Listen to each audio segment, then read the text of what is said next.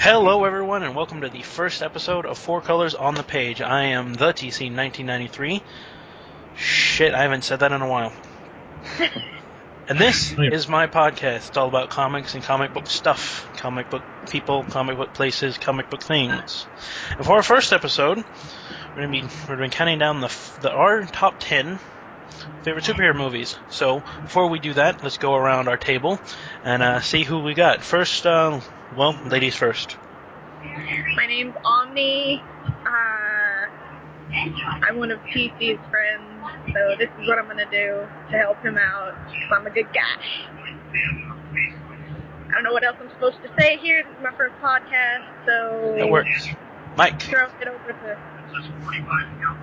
What? Say who you are. Oh, it's my turn. Okay. All right. I'm Mike.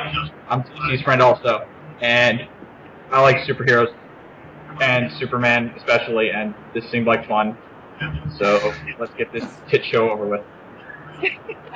And then my effervescent colleague from my other podcast. Of course, Jonah Miller time, or just Miller, whatever you want to call me. I'm a superhero addict, musician, artist, and complete and total nerd. All right. So, in all fairness, we're going to go ladies first, and then we're going to go Mike, Chris, me, because that's how we look like on my screen right now. That's lazy. So I'll just start at number 10 with X-Men First Class. I didn't really like any of the other X-Men movies because, I don't know, I just didn't like the dynamic. The first one was good, the second one fell flat, and the third one was the donk. So I don't really even touch on it. But X-Men First Class made me fall back in love with the series, which is why it got number 10. The action was good, the score was amazing, and the dynamic between Charles and Magneto was something I never really thought of before. Like, before they were just always portrayed as, like, old men, just crotchety older, Charles, that kind of shit. So, I kind of like it, seeing them in this different light. Like, Magneto's not as bad of a guy as we all thought. Number 9 is Dark Knight. Bad. Going one at a time. Oh, shit. One person, one number. Mike, what's your number 10? Oh, okay, so we're to number 10s now. Okay. Yes. My number 10 is Thor, because I think that this movie gets a really bad rap. I can understand people's complaints about it. Like, people say, like, it's almost like two movies. Because for the first 20 minutes, you're in Asgard, and Thor's fighting frost giants, and there's thunder and lightning and crazy god thing. But then he gets banished to Earth, and the whole middle of the movie is powerless Thor tries to make good with Midgard. And then after that happens and he gets his hammer back, the last 20 minutes is the same thing as the first 20 minutes. Asgard, lightning, thunder, and battles. So it feels very disjointed, and I can understand the gripes with that, but for me, in terms of movies, I'm probably going to end up saying this for a lot of my numbers, but I like characters in movies. I get invested more in characters than in storylines. And I love storylines, but for me, it's the characters that make it. And Thor has always been one of my favorite characters in any medium, and just the way that Chris Hemsworth played him, and whether he was with his hammer fighting frost giants, or just on Earth being unfamiliar with the customs. And just, I thought the fight scenes when they happened were great, especially... For some reason, the sound that Thor's hammer makes, like the that it makes when it swings it, is like one of the coolest sound effects I've ever heard. So that's actually like in the top 10 reasons why I love the movie. But that's beside the point. But so yeah, Thor. I like Thor a lot. Thor's good. Miller? That was a lot of passion. All right, so my number 10. My number 10 was actually the X-Men movie from 2000. And this movie, I really dig this movie because it was my first Marvel superhero movie. Because before that, there was a lot of DC movies that were out, but there really wasn't anything Marvel related. And then, I'd always been a fan of X-Men, the animated series. I watched X-Men Evolution, things like that. And then X-Men the movie came out, and it made me fall even more in love with the X-Men than I thought I ever could. Because I felt like casting-wise, they did a really good job. Of course, Hugh Jackman is an absolute perfect Wolverine. They couldn't have picked a better Professor X if they tried. Because I grew up with Patrick Stewart on TNG, on Star Trek TNG, and so to see him playing Professor X is just wonderful. And even the villains, of course, Magneto was fantastic. And of course, later on you find out he's supposed to be German, which is funny, but, overall, the movie was great. It got a lot of people into X-Men, and that's why it's my top 10. Okay. My number 10 is Batman Mask of the Phantasm. And, there's not much... Ooh, yeah. Whoa. It at the time, and still for the closest you can get to a comic versus Batman without it being silly, I think it does the best out of all the movies. Every other movie has a different version of Batman, and the fact that it's not silly is probably helped by the fact that it's animated. It may not have been able to hold up as much as a live action movie, but the voice cast is great. You can never overlook Kevin Conroy and Mark Hamill as Batman and the Joker. And just stylistically, just like the animated series, it's visually grabbing. It's that hyper 40s and 50s look to it everywhere you go. It's just all sleek and sexy and just it's a good-looking film. It's wonderfully animated, and compared to the other Batman movies that were around at the time, in the 90s, its competition, it solidly blew out of the water. So now on to our number 9s. Which I totally boned at the beginning of this, and I'm sorry. I had The Dark Knight as my number 9, which is weird since I'm such a big Batman fan, and this was actually a movie that I watched it once and had to watch it like 9 other times. But it's low on my list because it's like what Mike said before we started recording. When you break it down, it's a movie about Harvey Dent, and Harvey Dent is one of my least favorite characters.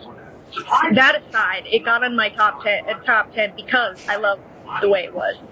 I thought that Bruce, though, was like really, really wangsty. Like, wasn't he like always complaining?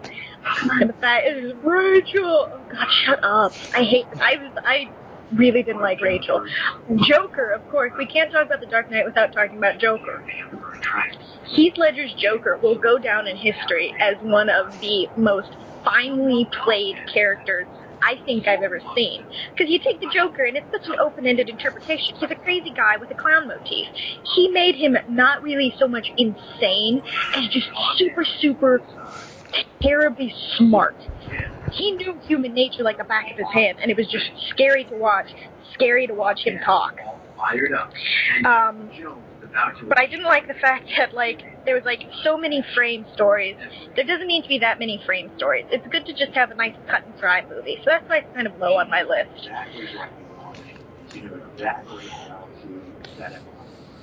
And on to mine. Alright, wait, is it my turn? Fuck. Yep. Okay, hold on, let me find my list. Shit, I forget what I had for number 9. Number 9, oh, okay, so this is actually interesting, because my number 9 is the predecessor to The Dark Knight, Batman Begins, which I actually like a lot more than The Dark Knight. And one of the main reasons is like what Omni just said. It's Dark Knight when it comes down to it. Batman's in the movie, but the movie's really about a man who's passionate about the law and doing what's fair, Harvey Dent. The movie's about Harvey. And Batman just happens to be a major player. Whereas Batman Begins is the formative period of Bruce Wayne becoming Batman and coming into his own and embracing fear and all that crazy bat shit. I don't know. But, it's a real superhero movie. Whereas The Dark Knight is more like a character piece, a crime drama in that sense. And another thing that actually I'd like to point out that I've been thinking about, and I've decided, I like Cillian Murphy's Scarecrow more than I like Heath Ledger's Joker. Ooh. absolutely love the Scarecrow and the way Cillian Murphy plays him, because it's when he's Dr. Crane, when he's not wearing the mask, you can just sort of see it, like in his eyes and the way that he talks, especially to Rachel, the way he like sasses off Rachel. You can sort of see behind his eyes, like, if I could, I would just break your mind like a twig, but I can't because we're in public. and then when he's with Falcone, he just says, "Would you like to see my mask?" That was like, that's a very vivid memory, because I remember thinking in the movie theater, like, oh man, he's going to be the Scarecrow now. And it's just, that was such an excellent way to introduce a villain, and I'm really disappointed that he was in The Dark Knight for 5 minutes. And that's all I have to say about that. Like, that's another instance of, like, crazy, but crazy, scary, smart. Yeah. But he actually was, like, fucking crazy. Yeah. And on his Dark Knight appearance, it's just, I enjoyed his appearance in the Dark Knight. It could have been longer. But his appearance in the Dark Knight, and it was good. It was fun to see him again, being all, what is wrong with this guy? Not my diagnosis. Yeah. That Oh my line God. is amazing. Okay, so enough about Crazy Face Scarecrow. Miller. It's Miller time. It is Miller time. So my number 9 is going in a slightly different direction. My number 9 is actually the first Spider-Man movie from the year 2000, directed by Sam Raimi. And this movie, I picked this one for number 9 because it's definitely, without a doubt, I said that X-Men was one of my favorite superhero movies, and it's very much the same for Spider-Man, because the first time I watched it, I knew I was going to end up watching it over and over and over and over again. I thought, this is kind of an unpopular opinion, but I thought Tobey Maguire did a fantastic job playing Peter Parker as kind of an awkward teenager who is just starting to deal with the fact that my uncle is gone, I've got these crazy superpowers, what am I supposed to do with them? And I liked the fact that they made the relationship between Spider-Man and the Green Goblin more personal. And Willem Dafoe was an amazing Harry Osborn. I mean, the guy just plays crazy evil way too well. Crazy, evil, smart. Again, crazy, evil, smart. Once again, yes. Can I just say that scene with the mirror is probably one of the finest pieces of acting I've ever seen in any movie? Oh, absolutely. God, it is. Like, the crazy thing is, him doing that, I remember watching the Boondock Saints and seeing that again when he was in the Boondock Saints. I'm just like, I don't know what it is he does, but he just makes me want to watch whatever he's in. And just, I mean, overall, it was a solid movie. There were some bad points. I mean, I did not like Harry Osborn at all. I felt like he was an unnecessary character. I mean, Kirsten Dunst looked like Mary Jane, but didn't act a thing like her. No, and that was my biggest thing. Was, Mary Jane is supposed to be a very solid character. She's not just some damsel in distress Mary Sue that's there to get saved and kidnapped. But, I mean, those aside, Spider-Man is always going to be one of my top 10. Okay, now on to me. You to mention J.K. Simmons. Pictures of Spider-Man. What? You can't really talk about Spider-Man without mentioning J. Jonah friggin' Jameson, man. Jesus Christ. That guy was dong. Alright, but fantastic. But it's TC's turn. But my number 9 is Superman 2. Superman 2. It is without a doubt of all the Supermans the one I've seen the most, and that's a good reason. Something about it's always attracted me. It was, Christopher Reeves, will always be Superman. Everyone else just shares it with him, in my personal opinion. Yep. Here you can borrow this. That's what other actors playing Superman, are doing. They're borrowing it. the Zod and all that was very interesting, and it's just there's not much you can say. It's just Gene Hackman turned in a very well performance of Lex Luthor in this very kind of cool 70s kind of way that no one's ever looked at Luthor in a way like Hackman did. I guess that's just because Gene Hackman is Gene Hackman. And the reason I picked 2 over 1, I don't know, it seems like you get more into his relationship with Lois, which is always one of the most popular things. One of my favorite things in the comics was Superman's relationship with Lois. That reason being behind my favorite version of Superman, or my favorite long-running thing about Superman was Lois and Clark: The New Adventures in the 90s. That was always one of my favorite versions of Superman, and this has a very similar thing where it's about him and Lois more than the others seem to be. And I also picked it over 1 because the ending of 1 just it still makes my brain hurt just a little bit too much.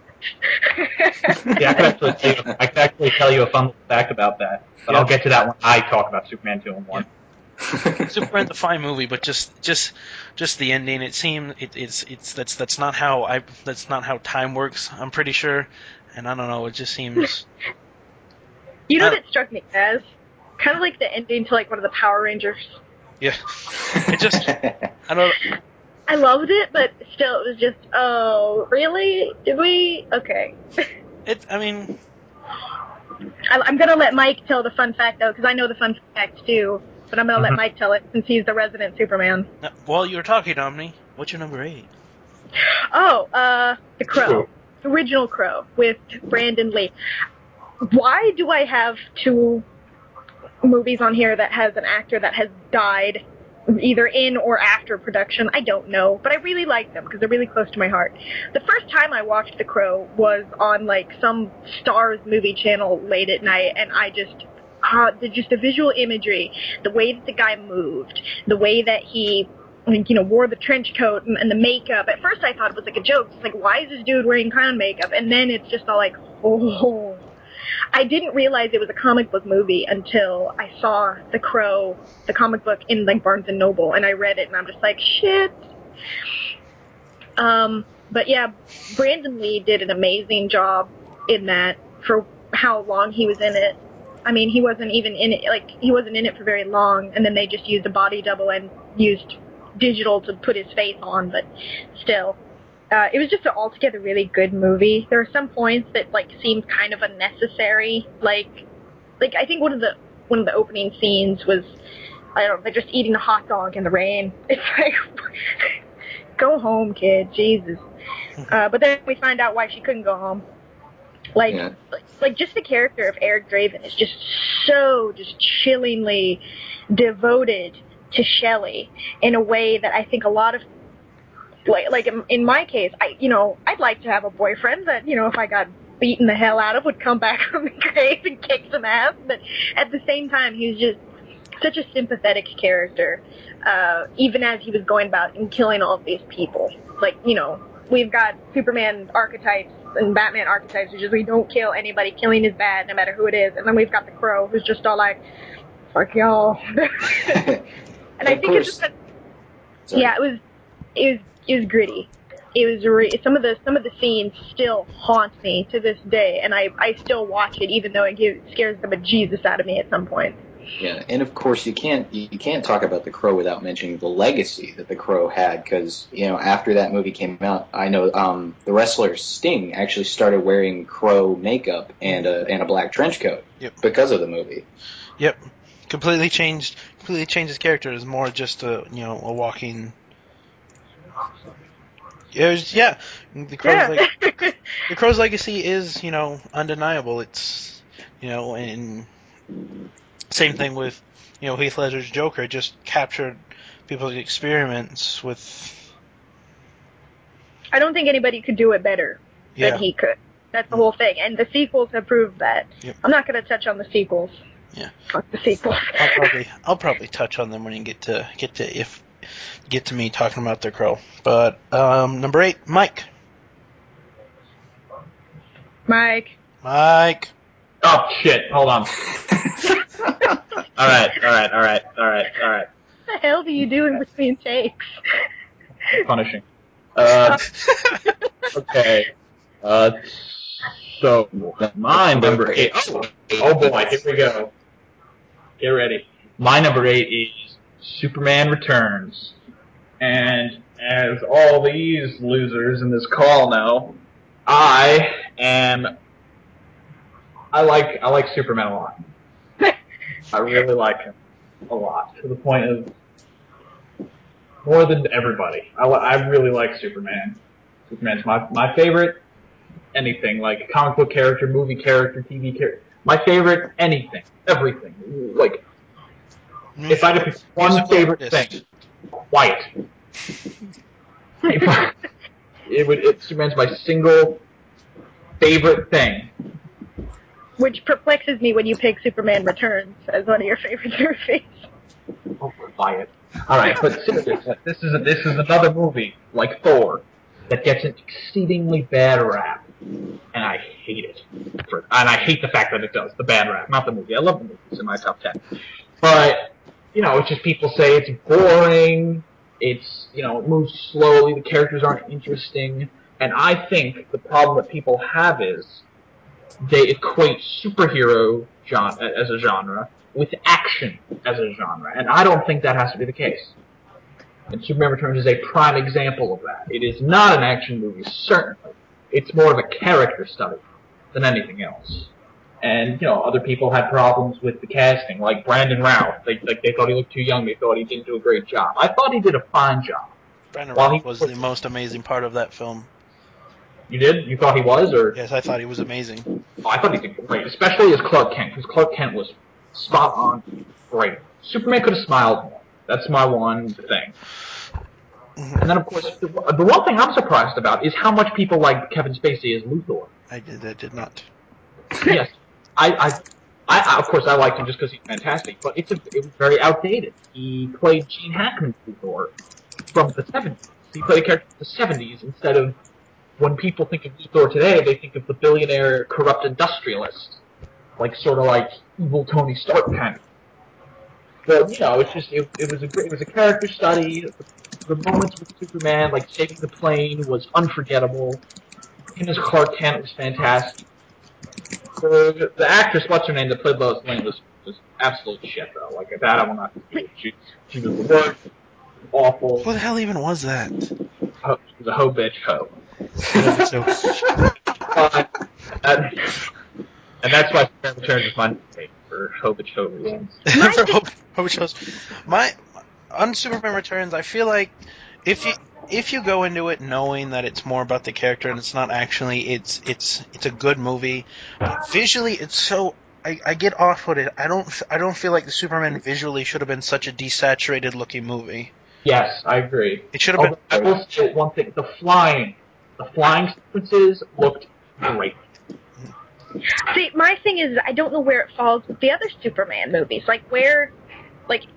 It's Superman Returns. Did he go somewhere? I don't know. Is it supposed to fall? Yeah, was it supposed to fall after Superman 2? Yes, I don't. Yeah, all after Superman 2, and in between movies, he left for 5 years to go back to Krypton. They talk about it. See, I've never seen it because I get so confused reading the back of it. I go to Family Video, just like, okay, I guess I'll watch Superman Returns, and then I end up not because I'm just like, I'm not sure if I can follow this. Oh yeah, it's after Superman 2, and in the interview, Lois interviews him, where did you go? And he says, I left because I heard Krypton was attacked, and maybe someone would still be there, and he was gone for 5 years, and then he returned. And then it was sad. Because the answer to those questions were no. Yep. And then Miller came onto the scene. And that's my number 8, and now it's Miller time. It's Miller time once again. Every time, Mike? Is it going to be every time? I hope it's every time.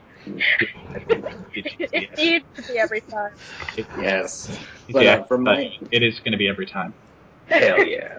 For my number 8, I went with a I decided to go with a sequel to my number 9. I picked Spider-Man 2, and I picked Spider-Man 2 because Spider-Man 2 is one of those rare. It's one of those rare movies where the sequel ends up surpassing the first movie. Because like Spider-Man 1 was a fantastic story on Peter Parker coming into his own as Spider-Man, having to deal with Norman Osborn and the Green Goblin. And then Spider-Man 2, it was more about Pete just it was Pete sort of accepting his fate. It was him just becoming more of an adult, and and then of course we have to talk about the fantastic villain that was in this movie. We had we had Dr. Octopus, Dr. Otto Octavius, and I mean the guy that they cast for Doc Ock was just incredible, and I liked the fact that he was more than just a mad scientist, but rather just he was just more of a prisoner of his own machine. Because his sad scientist. It was so sad because his the thing that he built to help him help the world ends up sort of taking over him and turning against him.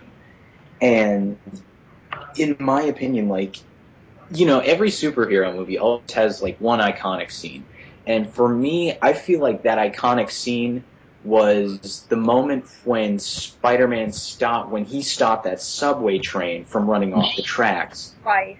Yeah, when he stopped that subway train and he's passed out and he doesn't have his mask on and everyone's just like, "Oh my god, he's a kid." Like one guy says, he's no older. I've got a kid that's no older than him. And then he wakes up, the little kid brings him his mask and says, "We won't tell anyone." Like that, to me, I cry every time I see that scene. I think it's because they don't know who he is. Just like, oh, it's just some random kid. Yeah, well, that's the biggest thing. They're just like, oh, it's a kid. Because he was just a college student. Yeah, and of course, when like seeing Doc Ock die, like the fact that Doc Ock towards the tail end he becomes a the reformed villain, and ends up helping save New York, help save Spider-Man and Mary Jane, and it's one of those classic superhero endings where he gets the girl, good prevails over evil, and it's a very feel good movie, and I once again, like with Spider-Man, I'll watch it over and over and over again, and that's why it's my number 8. All right, my number 8, another animated feature, Batman Beyond: Return of the Joker. I was mostly stemmed from the age I am. Batman Beyond was the biggest thing on Saturday mornings when I was a kid. It was just, and for good reason. It's just like the animated series. Both of them are, everything Bruce Timm did was just so visually cool.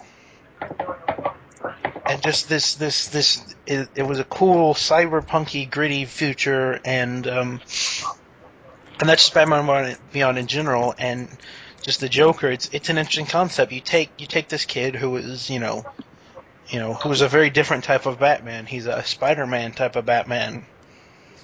He's a mouth, and you put him against Batman's greatest enemy. You're gonna get a very different dynamic, and it's just. And the way that Joker came back was just, it remains to be one of the flashback in that movie remains to be one of the saddest things ever drawn. Never not cry. The funny thing about that scene is the censored version is actually 10 times more disturbing than the uncensored version. Yeah. I noticed that there are 2 different freaking versions of how the Joker died. Yeah, because with the censored version, he just gets shot. That's no big. The uncensored version, he stumbles into a generator, and you watch him getting electrocuted. Actually, no, it's you have it reversed. The uncensored version is he could just get shot in the chest, and they decided, oh, that's too bad for TV, so we'll have him slip in a puddle, pull a generator switch, and then cut to Batgirl listening to a blood-curdling shriek.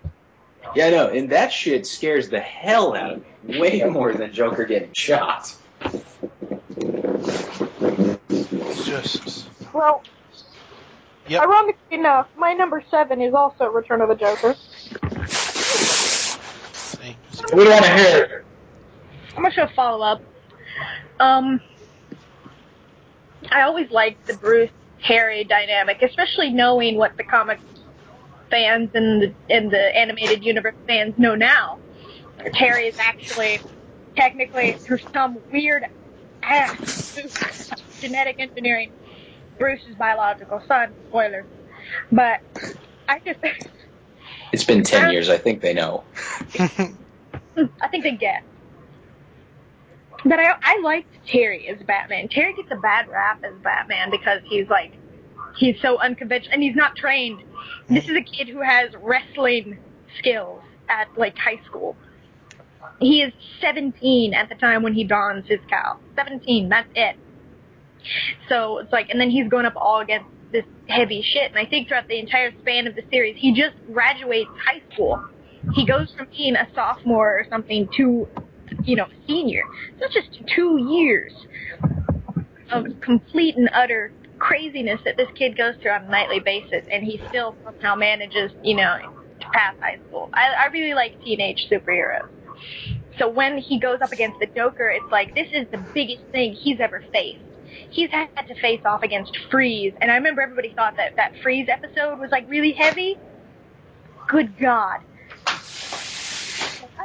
I think my favorite scene in Return of the Joker is the face-off against the Joker in the toy factory, because it's like what TC said, he does things completely different. He's not cool, calm, and collected Batman that doesn't say anything. I remember there was an episode where maybe Batman said 2 or 3 lines in the original animated series. And then there's this Batman who is constantly talking, and it's because he's a kid. And he's facing off against the most evil of evil, the animated Joker, Mark Hamill's animated Joker, and he whoops his ass. But yeah, so that was my number 7. Props for Ace being a badass and taking out the Joker in that movie, too. Hell yeah. All props go to the dog. Mike. Okay. I'm right here. I didn't fall. Okay, all right. Let me find my list again. Just keep it up. No, I like looking at your guys when you're talking. Okay, so. Fun. My number 7 is an animated movie. It's pretty recent, and that would be Justice League Doom, which is, for anyone who's listening and didn't see it, first of all, see it.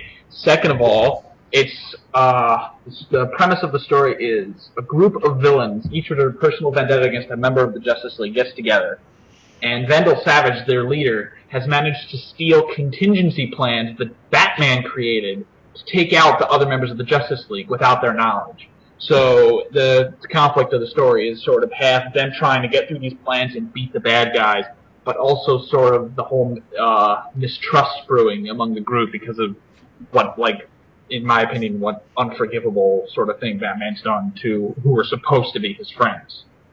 And there's a whole bunch of reasons why I love this movie. The first and foremost one is most likely just straight up nostalgia, because the whole voice cast it's all the voices from the DC Animated Universe, that's what it is. Yeah. And Tim Daly is Superman, Kevin Conroy is Batman, Susan Eisenberg is Wonder Woman, Michael Rosenbaum is The Flash, Carl Lummley is the Martian Manhunter, and then, of course, what is, in my opinion, a perfect casting choice, Nathan Fillion plays Green Lantern Hal Jordan. And, just every character had their moments to shine, they got to face off with their respective nemesis. Bad guys. They're bad guys. But every character got their moment to shine. Even Cyborg, who I've always, I've always lukewarmly liked him. But in that movie, he tore some shit up, man. in Justice League Doom, and he was great. And it was a really nice way to like sort of have him join the Justice League, because in the comics now they had him join. I'm just like, oh, I don't give a fuck about that. But in this, like, I'm really like, oh great, he's in the Justice League now. And and of course, Superman in it was perfect. Tim Daly I love Christopher Reeve, but I think Tim Daly in terms of voice has the perfect ideal voice for Superman. And there's a scene in Justice League Doom where Superman talks down a jumper on the top of the Daily Planet building, and that's honestly one of the most emotionally resonating scenes for me that I've ever seen in my time. I remember watching it with him on it was like a stream. 5 in the morning. 5 in the morning. It was like balls early in the morning, and this poor kid had to mute his mic because he was crying. Oh, and I didn't realize it's personal. It's personal, and we're gonna stop right there, okay? This isn't Embarrass Mike the podcast. Because it's Miller time. Yes, it is. There we go. Miller time. It is once again Miller time. Yes. Justice League Doom is a fantastic movie. I will touch on that later.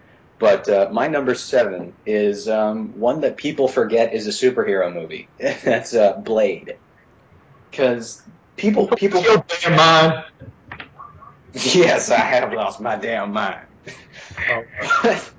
I picked Blade because Blade was the first R-rated movie I got to see when I was a kid. And I was surprised by the fact that it actually wasn't that bad. I mean, it was bloody as all hell, but that was fine. But I mean, Blade as a character is just the coolest thing ever.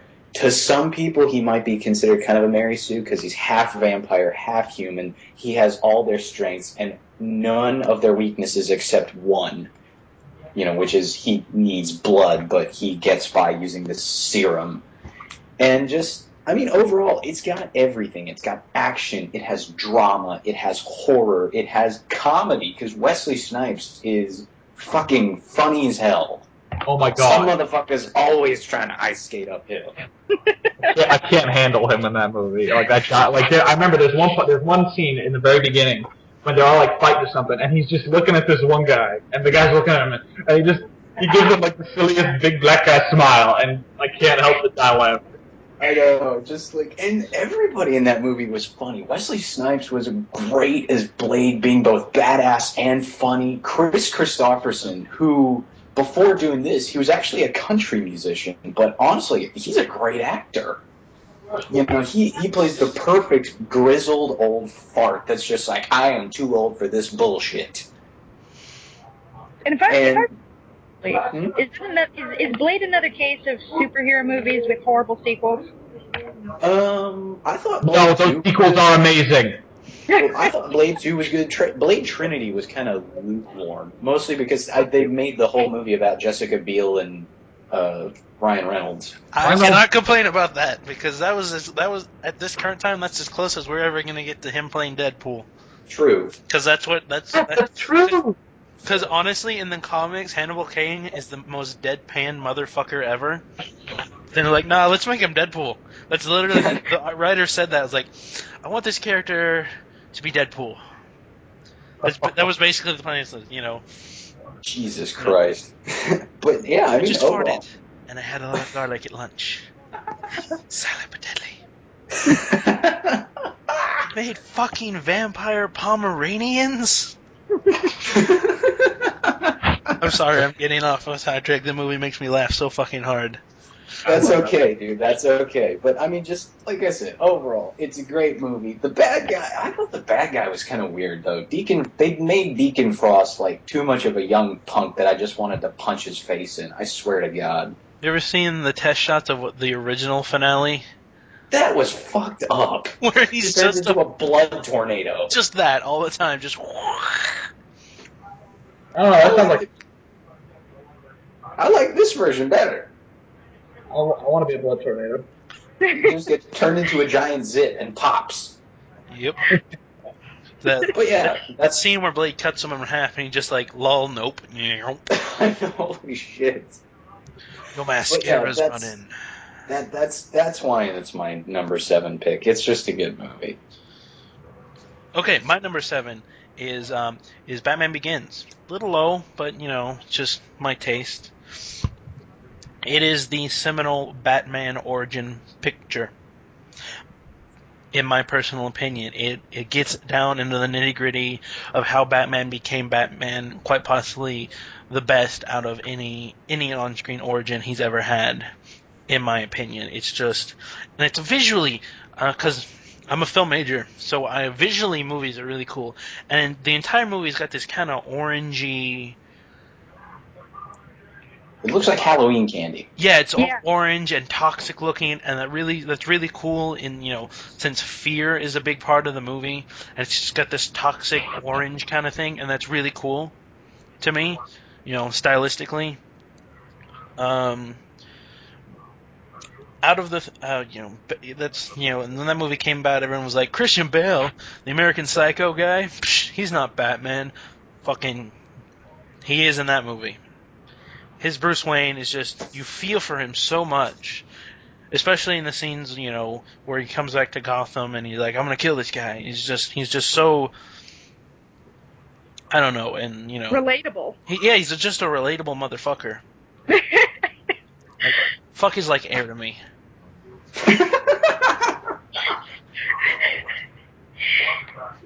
But, it's just, and like Mike said, Cillian Crane as Scarecrow is just Cillian Murphy, Crane's character.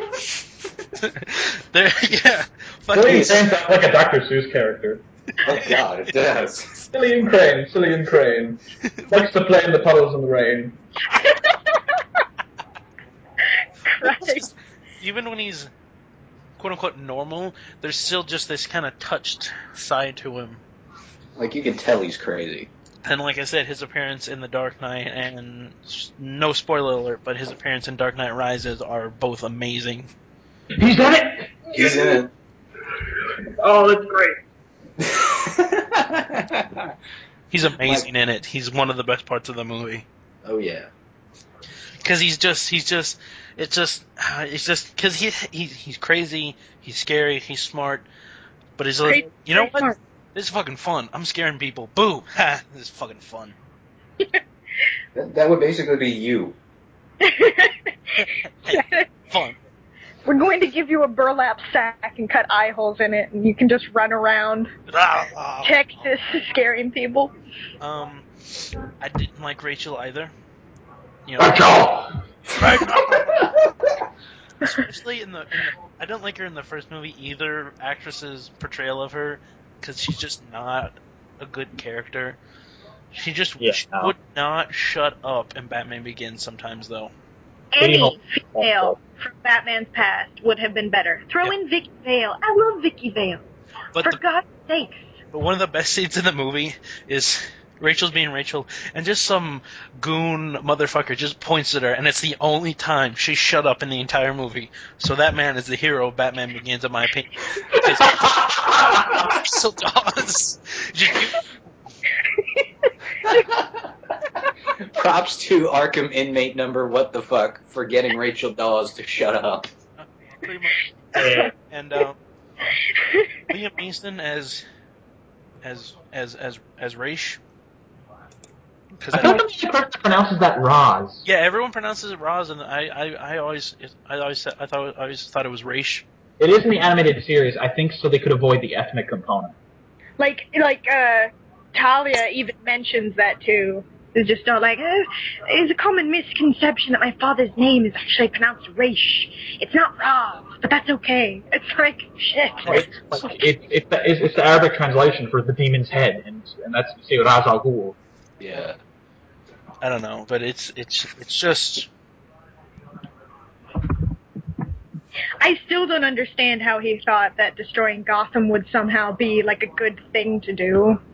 Like he's got some really I didn't understand him. Like I didn't like. Well, it's because his plan is he thinks humanity is corrupt and needs to be wiped out. So destroying the city does that. Yeah. Pretty soundly.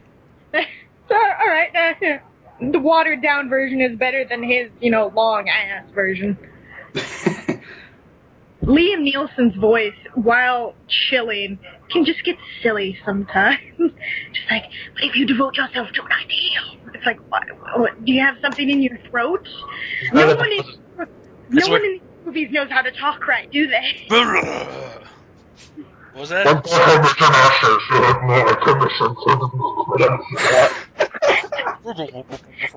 What was that? I can't hear you. All right, I think we should move on. It's Omni's turn for number 6. Number 6, Batman Forever. It's appropriate considering that one Catwoman is already on the big screen. That I'm going to touch on the Batwoman, or not the Batwoman, but the Catwoman that I think everybody. Returns. Omni, I'm going to stop you right there. Catwoman was in Batman Returns, not Batman Forever. Are you legit? Wait a second, hang on. Returns is the Forever is the one with the Riddler. Oh, Forever is the shitty one, isn't it? Yeah. Oh, crap. No, actually. Batman and Robin is a super shitty one. Oh, well, sorry, Batman Returns. Sorry, because I was thinking Superman Returns, and I'm just like, well, they wouldn't name it again, would they? They would. These movies are like 15 years apart. Shut up. Don't. I've been caught in a faux pas. Leave me alone. I got excited because I'm like, ooh, I wonder how she's going to justify liking Batman Forever. I can't. The sad fact of that is I can't, but I wonder if I should roll with it. Don't roll with it. Don't roll with it.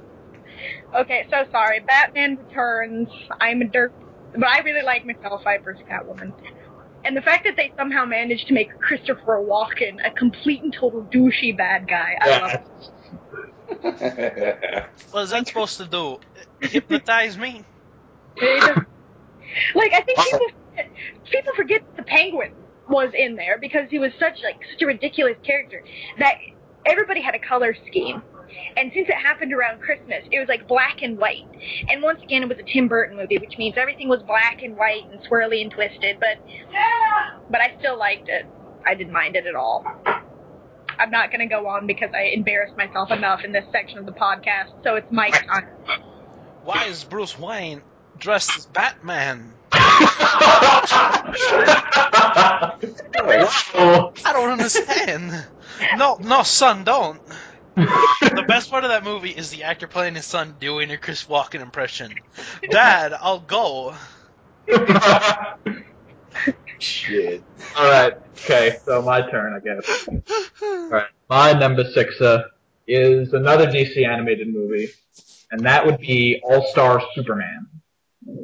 Now, All-Star Superman is probably... No, I'm sorry, not probably. All-Star Superman is the single best comic book that has ever been written in history. Which is funny considering the other All-Star title. Yes, it's like opposite ends of the spectrum, and that's ridiculous. But All-Star Superman is the way that it captures the most ridiculous aspects of Superman's Silver Age stuff. Stuff that if you look at it, you want to vomit blood because it's so bad. But they take it, and they put it in this story, and they make this character of Superman that is just so good and just and perfect, but at the same time still so relatable in terms of the way he feels about people, and in terms of the way he interacts with people. And it's just such a brilliantly written story. And I feel that in the animated movie they translated it so effectively. Even if they cut out major parts, that's okay though, because the All-Star Superman, in its very nature, is a very episodic story, with a somewhat overarching plotline of Superman has absorbed too much sunlight and he's slowly dying. But for the most part, the single issues are single adventures. Like the parts that they cut out of the movie from the book, where he gets trapped in Bizarro World for a whole issue, and that's just the issue. So they just basically took that issue and like put it away and said no. And I think that's okay. Like, it wasn't essential to the overarching storyline. And while it was a wonderful part of the story, if there's one particular part of the story in the book where Superman goes to Bizarro World and he meets a character named Zibaro, who's perfectly normal because he's a Bizarro version of Bizarro. And it was excellently done. The character of Superman is phenomenal in it, and it's an excellently made movie. And now it's filler time. There we go. Yes. I was waiting for my cue. Christ. But let's see, my number 6. Once again, I'm going off the beaten path. I like the weird ones. Number 6 for me was Hellboy. Hellboy. Now, once again, it was one of those movies where I actually didn't know it was a comic when it first came out, and then I found out later on it was a comic book, and it was a brilliant comic book. I actually have every Hellboy comic right now. My name's Daryl. Daryl. Name's Roger. By the way. Yeah. Name's Roger.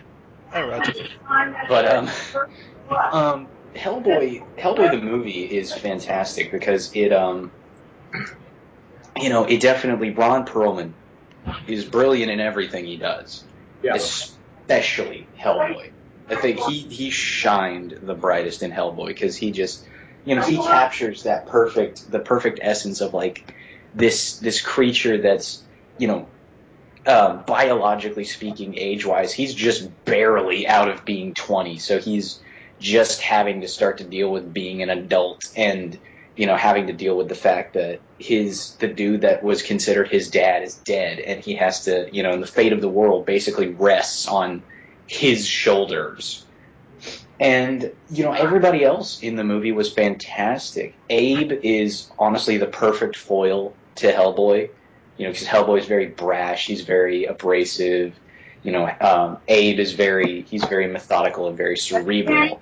And then, of course, my favorite bit of character interaction in that entire movie is probably Hellboy and Liz Sherman, the pyrokinetic, who that is a beautiful, beautiful relationship. It's tragic, it's complex, and it's one of those stories that just kind of, it makes you hold your heart a little bit, because it's like these two people who had nowhere to go, they grew up together, and now here they are, they're both kind of falling in love with each other, and they're so confused by it that they're just like, what is wrong with me? Interesting that they cast Ron Perlman as someone who's supposed to be very young. Yeah, I know. Well, it's because, I think part of it is because of how Hellboy aged, he looked 50, 60 years old, but chronologic, like we said, biologically, he wasn't that old at all. Mm-hmm. No, so they needed somebody who could act youthful but still look, that age. Ah. Actually, that's funny. I love Hellboy, but Hellboy 2, not only do I like a lot better, but that would probably be number 11 on my list now that I think about it. Yeah. But I think the main reason is, for me, Hellboy 1 felt like it was about that agent guy, and I didn't really give a shit about him. No one gave a shit about him. But yeah, like Hellboy 2, sort of took him out of it, and also Hellboy 1 kind of had the satanic overtones, and it was a little dark for me. Whereas Hellboy 2 was more about trolls and elves and fairies, and it was like a cool fairy tale thing, and it just seemed like a much more dandy adventure. Yeah, I think that's why I liked, it's one of those cases of us we're two different people, so we have different tastes. Like, I like the darker stuff. It's like, my girlfriend really loves Hellboy, and she also likes Hellboy too, and I was telling her that I liked the first one, been more into ghosts and demons rather than elves and fairies. But that's just my thing. And that's why it's number 6 for me. Let's see, okay. Oh shit. Okay, my number 6 is The Crow. Touched on earlier with Omni, and again, movies can get me visually. That's the first key, because you see a movie with your eyes. So visually, the movie is such a cool movie. It's just this slightly skewed version of the world, and I like some of my favorite scene. And another thing I like about the movie is it does this thing. It looks like a movie. Because it's filmed on stages and not on location. Oh. Seriously? Yeah. It's an old school type of movie. Most of the sets and shit were all stages and stuff. Were all, sound stages. So it's just I mean, it's not like, oh, there's the boom and there's the tubes. No, but something about it It's not like a window. I'm not too big on movies like, oh, it's a window. It's like it's happening right out. You can go and see this happen. I like movies that are slightly not that like when a movie gets too realistic for me, it's lost me. You know, I like them to be just a little bit of style to them, and that's what the Crow has. It's presented as this is sort of the real world, but then stylistically, it's just it's just so interesting, and Brandon Lee, fantastic. Did a fantastic job as the Crow.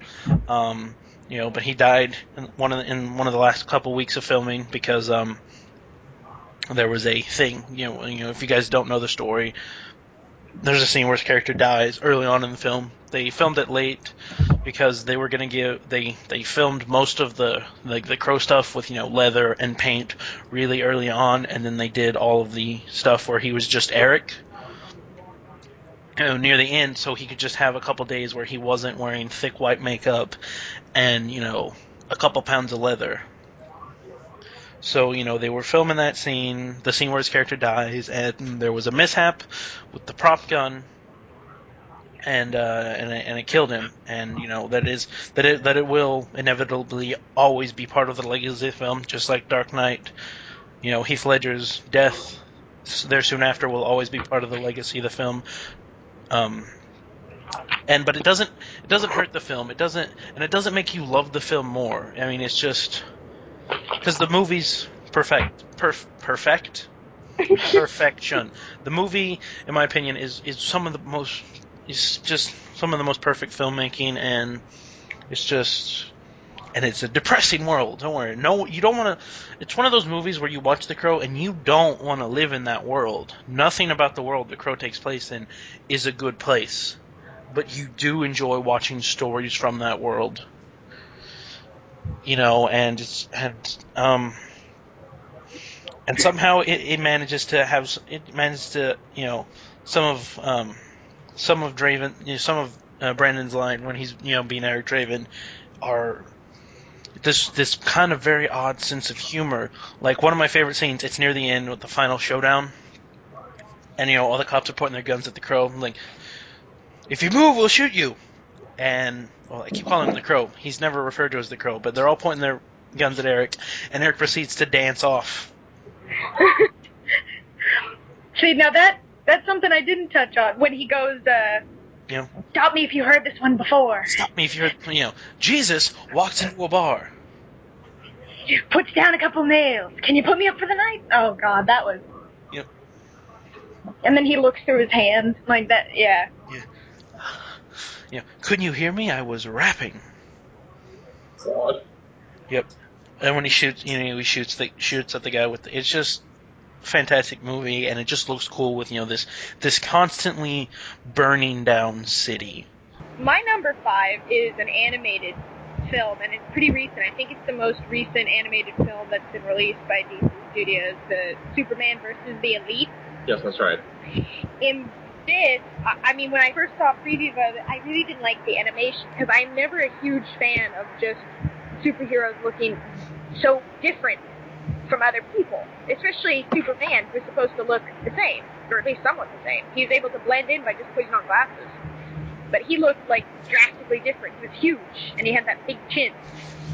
But, when I finally seen it in motion instead of just seeing screen caps, I really liked it.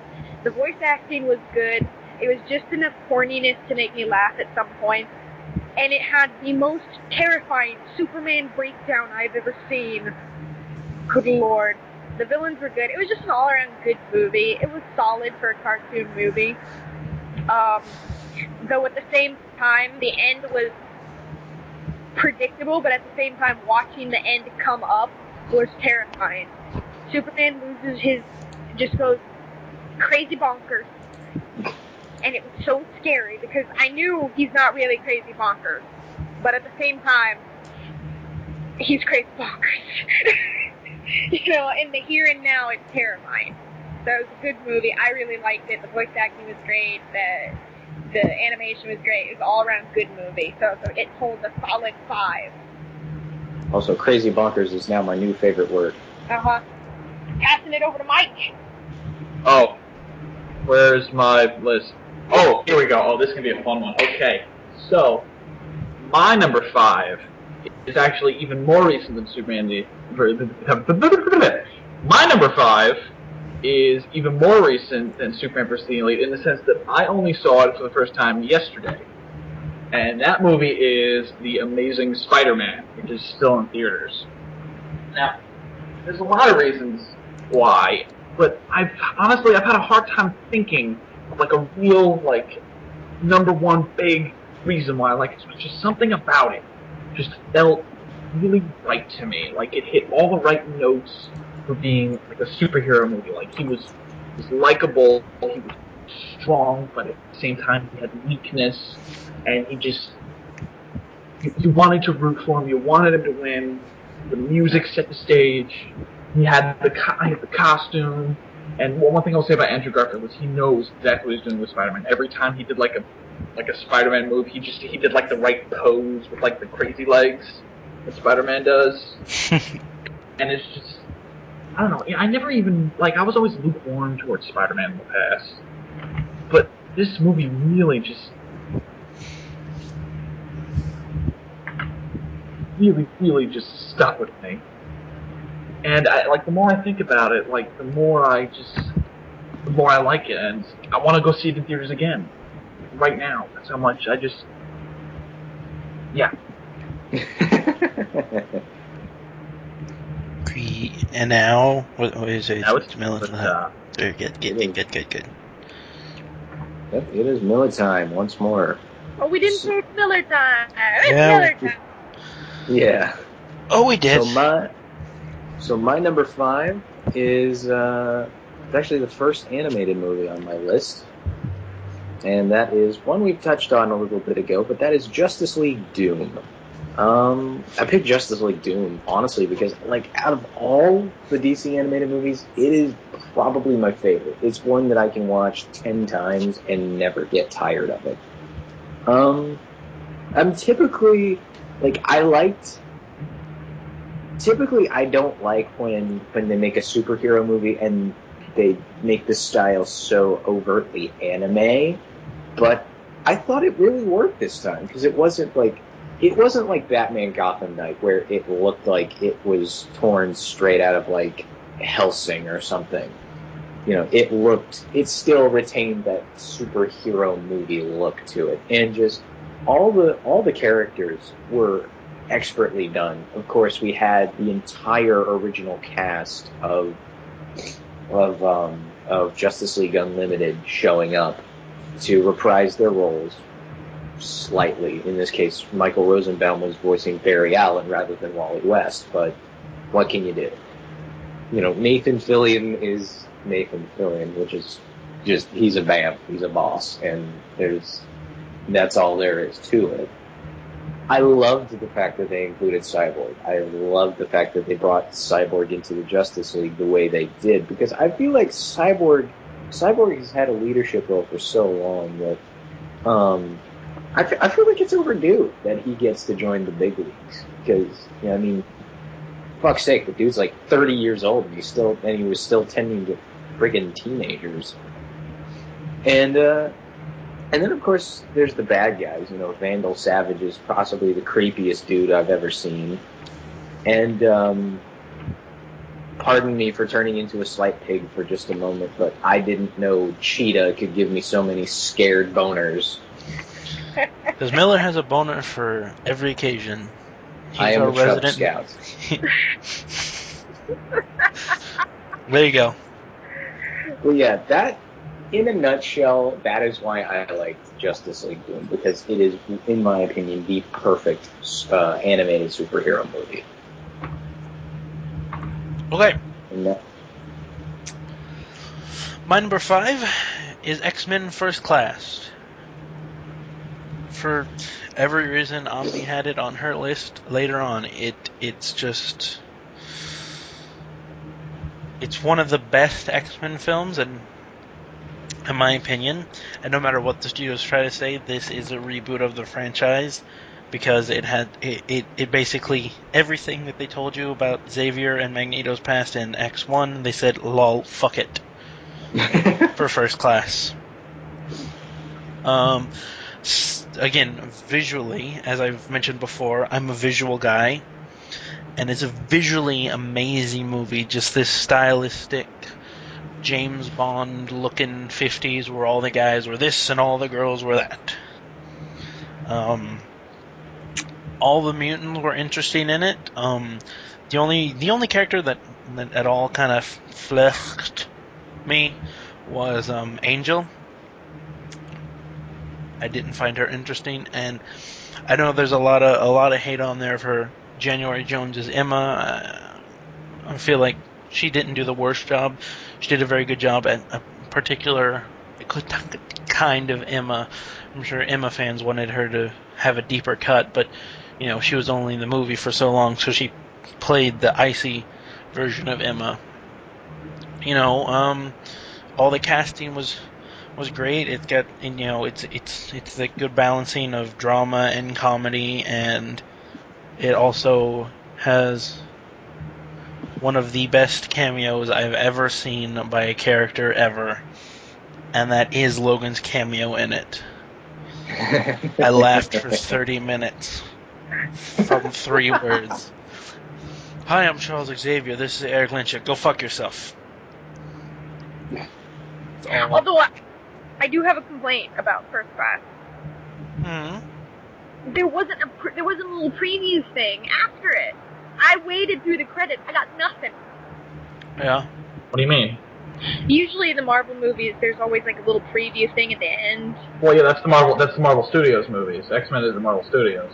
Yeah. Oh, well, shit. X-Men is still a Fox thing.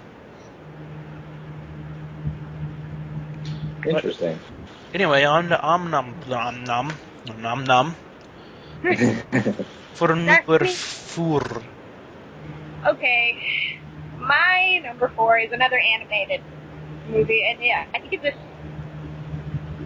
the third in the list of the Justice League movies.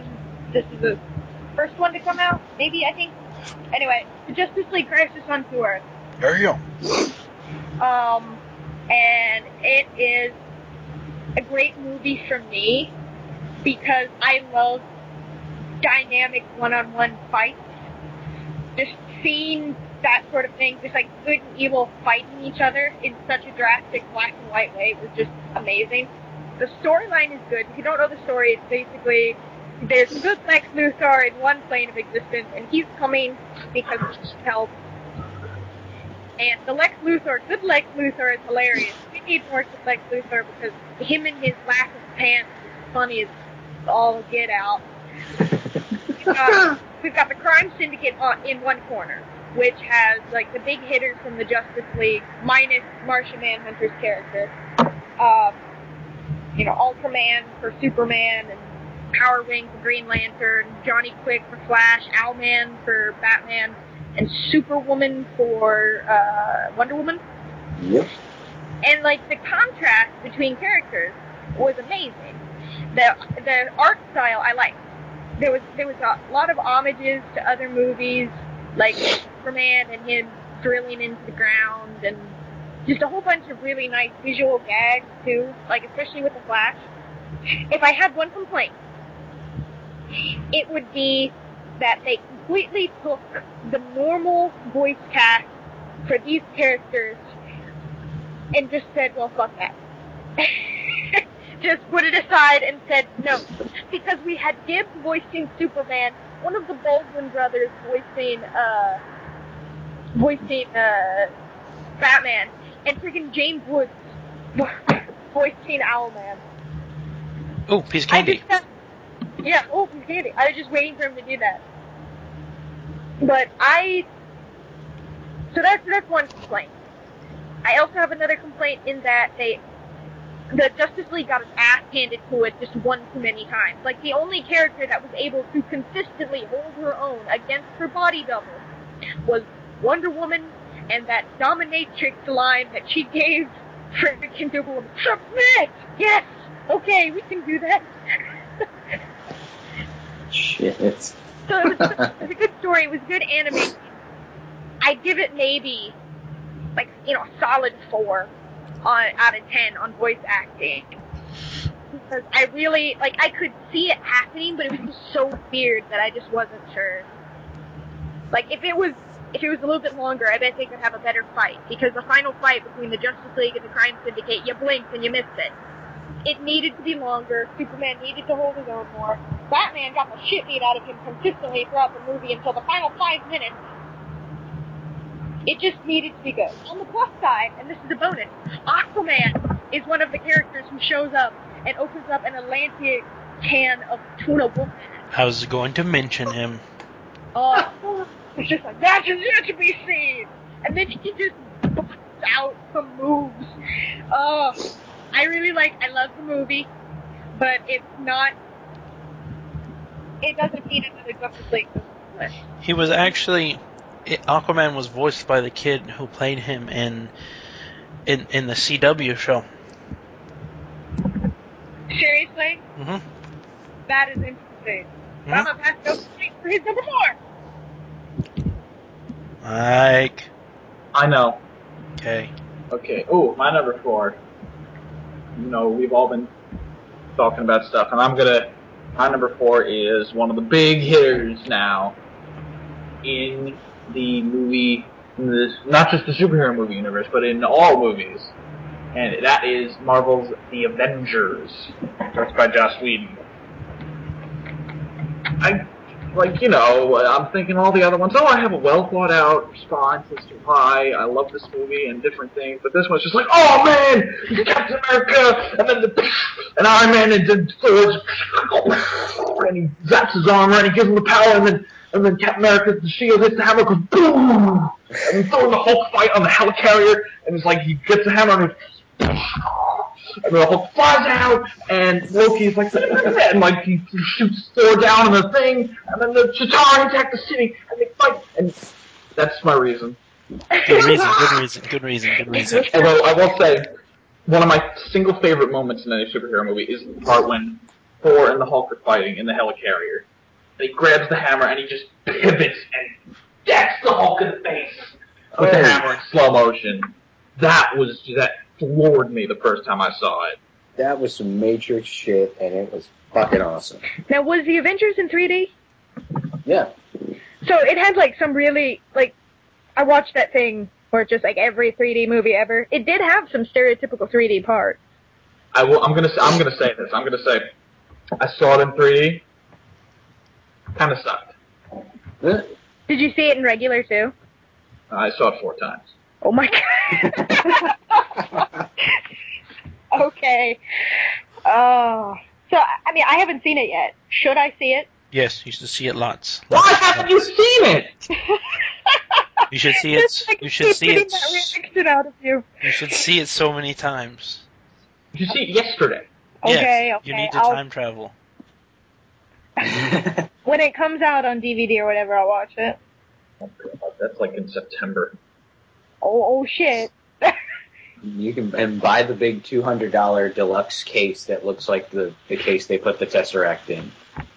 You know what else happens in September? What? Miller time. Oh yeah, it's Miller time.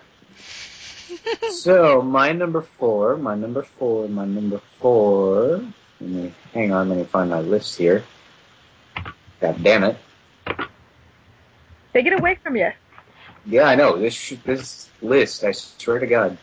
Here we are. So, I've been the best at keeping 4. track of my list on this podcast, ladies and gentlemen. That's the reason I'm the ringleader. My number 4 is actually Omni's number 4. Justice League Crisis on Two Earths. Legitimately, are you serious? I shit you not. Oh, shit. But, everything Omni said is pretty much everything I was going to say. I will agree. They could have picked better voice actors. Because, as much as I love Mark Harmon, his voice is just too old to be Superman. I hear his voice coming out of Superman's mouth. I'm just like, why does Superman sound like he's 60 years old? Gonna smack you in the back of the head. Exactly. I'm waiting for him to Gibbs slap Batman. If it did happen, I'd probably like the movie a whole lot more. I swear to yes. I swear to yes. Sword of the Page! Yes. But of course, it has a lot more plus sides to it. My biggest plus side, this is of course just me fanboying for a moment. My favorite comic character is Deathstroke, Slade Wilson. Oh, that's And the right. fact that in Crisis on Two Earths, Slade Wilson is the president, that to me was, they had to change him up a lot because he's supposed to be the reversed Earth's president, so he's good and he's not the badass that he is in the regular universe. But I did like the fact that they did put Slade Wilson in animated form somehow. I never understood And why so just- Rose was the ginger in the alternate universe. That I didn't understand either. I was kind of scratching my head there as to why Rose was a redhead. But Rose and the Martian Manhunter is probably the most beautiful thing I've ever seen. That is a couple that cares so deeply for each other. It came out of left field, too. It was extremely out of left field. I'm watching that movie going, wait, John, what are you doing? What are you doing? She's a crazy chick with one eye in your world, man. Don't, oh. I know, and there was, of course, at the end of the movie, when he has to leave, Wonder Woman's just like, don't worry, I'll bet there's a version of her on our world. With my luck, she'll be evil. Somewhere in the regular Earth, Rose Wilson sneezed. Jesus. But other than that, I mean, it's a good movie. It's a good movie overall.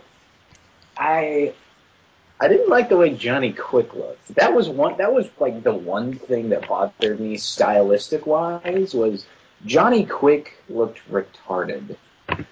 But he sounded good.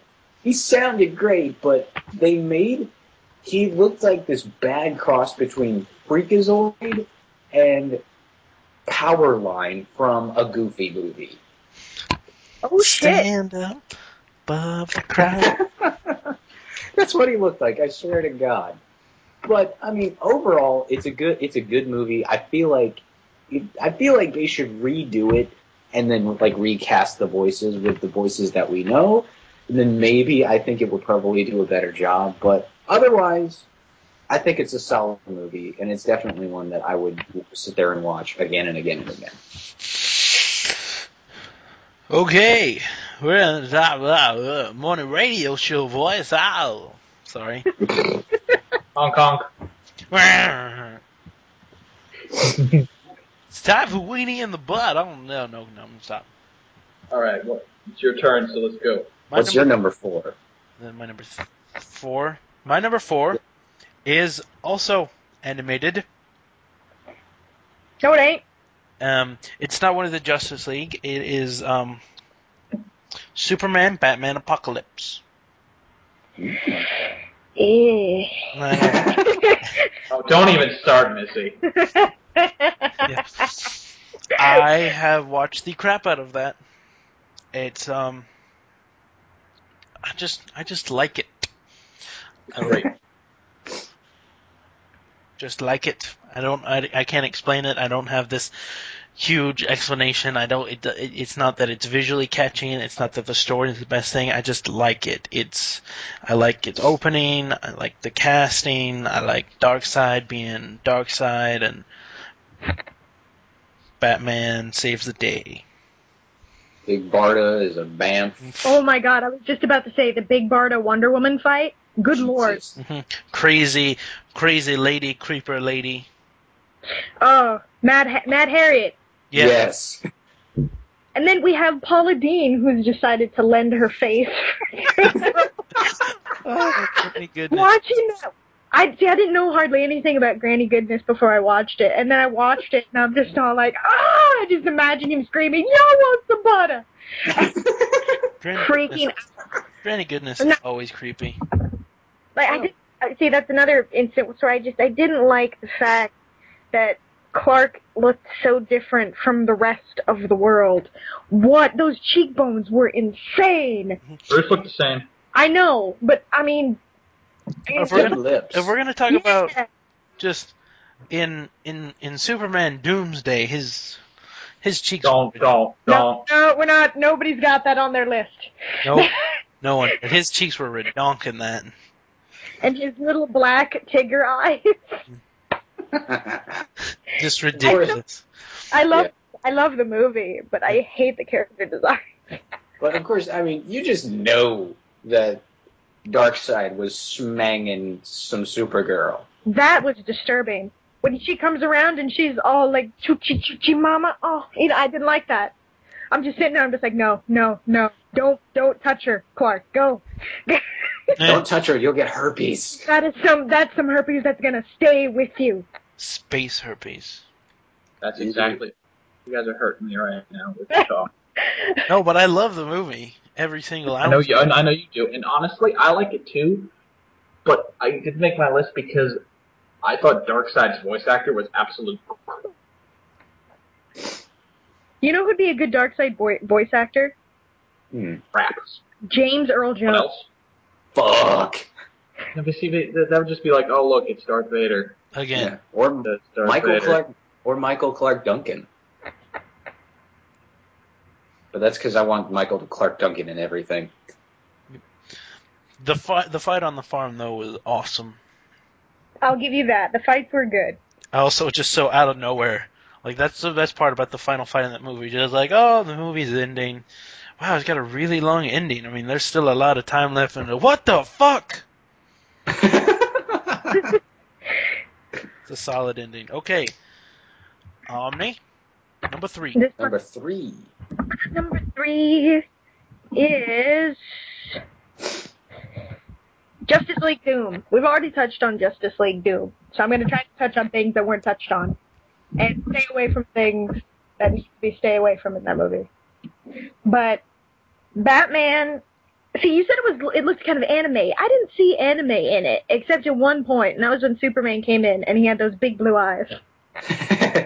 But that fight scene, see, we finally had a Superman movie that Superman was badass in. Like, he kept licking and he kept on kicking, you know, that was the whole thing. Ace was taller than he was, probably a lot heavier, and Superman just ain't no thing, you know, just done. Loved that movie. Okay, she thought that the way Batman, because there is that overarching theme, it's just like, Batman, what you doing? You done goofed. Like, that was just the entirety of the movie. And I kept thinking, how is he feeling right now? Do this. What was his motive to do this? And I think it's because he is always consistently terrified that someone somewhere is going to be taken away from him. So he doesn't want things to be taken away anymore. A part of maybe wants to do the taking. I don't know. It's hard to explain just as I'm him and I'm watching just the subtleness of his features and stuff. Bane was good. Star Sapphire I liked. Mala Fa'ak was creepy. Why exactly are you trying to hit on your brother as a blonde? Yeah. Go home. Don't. No. The way Batman thought of getting rid of Green Lantern was weird. It's just like, we've got Superman. Poor Superman fell off of a building. Wonder Woman is getting ready to have, like, a seizure. Flash can't stop running. And then we've got, poor freaking Martian Manhunter's on fire underwater. That's not possible. No fire goes out with water. Not if you're constantly excreting magnesium. Yeah. Excreting is not a pleasant word. And then how do we defeat the Green Lantern? Not with a lot of yellow. We can't do that. No. Let's make him cry. Let's break his ever-loving spirit.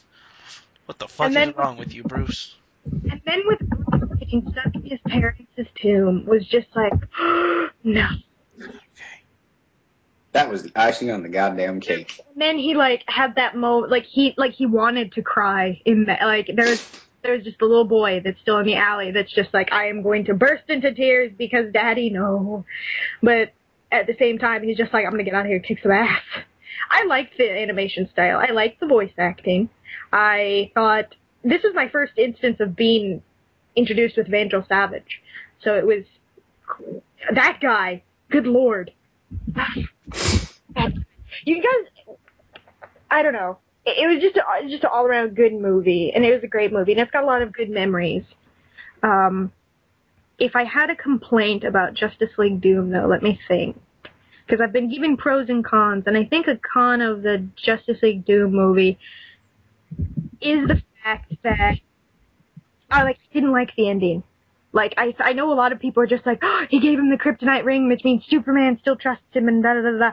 It's like, can they not... See, it kind of like, for me, it kind of justified a little bit what Batman was trying to say. It's just like, I am the only normal guy here. I mean, it's nice to have protection. It's all about protection. And then when they're just all like, you really think we'd ever do that? Yeah. No one's perfect. Especially not me. And it's like, they still just like, no, I say, fuck him. I kind of wanted to know what the vote was. That's the thing. I wanted to see how many of them said stay and how many of them said go. And the fact that they kind of made it up to be like a mock trial, it's just all like, okay, this is just awkward. It's like a high school thing. This is a high school thing to do. It's just like, I say we vote if we keep him or not. All right, you can get out of your poser. Oh, well. I like the movie, but I have some complaints, and they're just purely because I'm a Batman fan, so ignore me. Off to Mike. Alright, what number are we on now? I forgot. 3. 3, okay. Okay, number 3 is another movie that's been talked about, but not actually for a while. My number 3 is the most recent DC animated movie, Superman versus the Elite. Oh. And for me, this is not only my favorite superhero anime movie or DC anime movie, it is my single favorite animated movie out of any animated movie. Because, in my opinion, it perfectly encompasses the idea of what Superman is all about. Like, he's not just this big, strong guy that punches bad guys. He's about setting an example and showing people just how good they can be and how easy it is to show that good.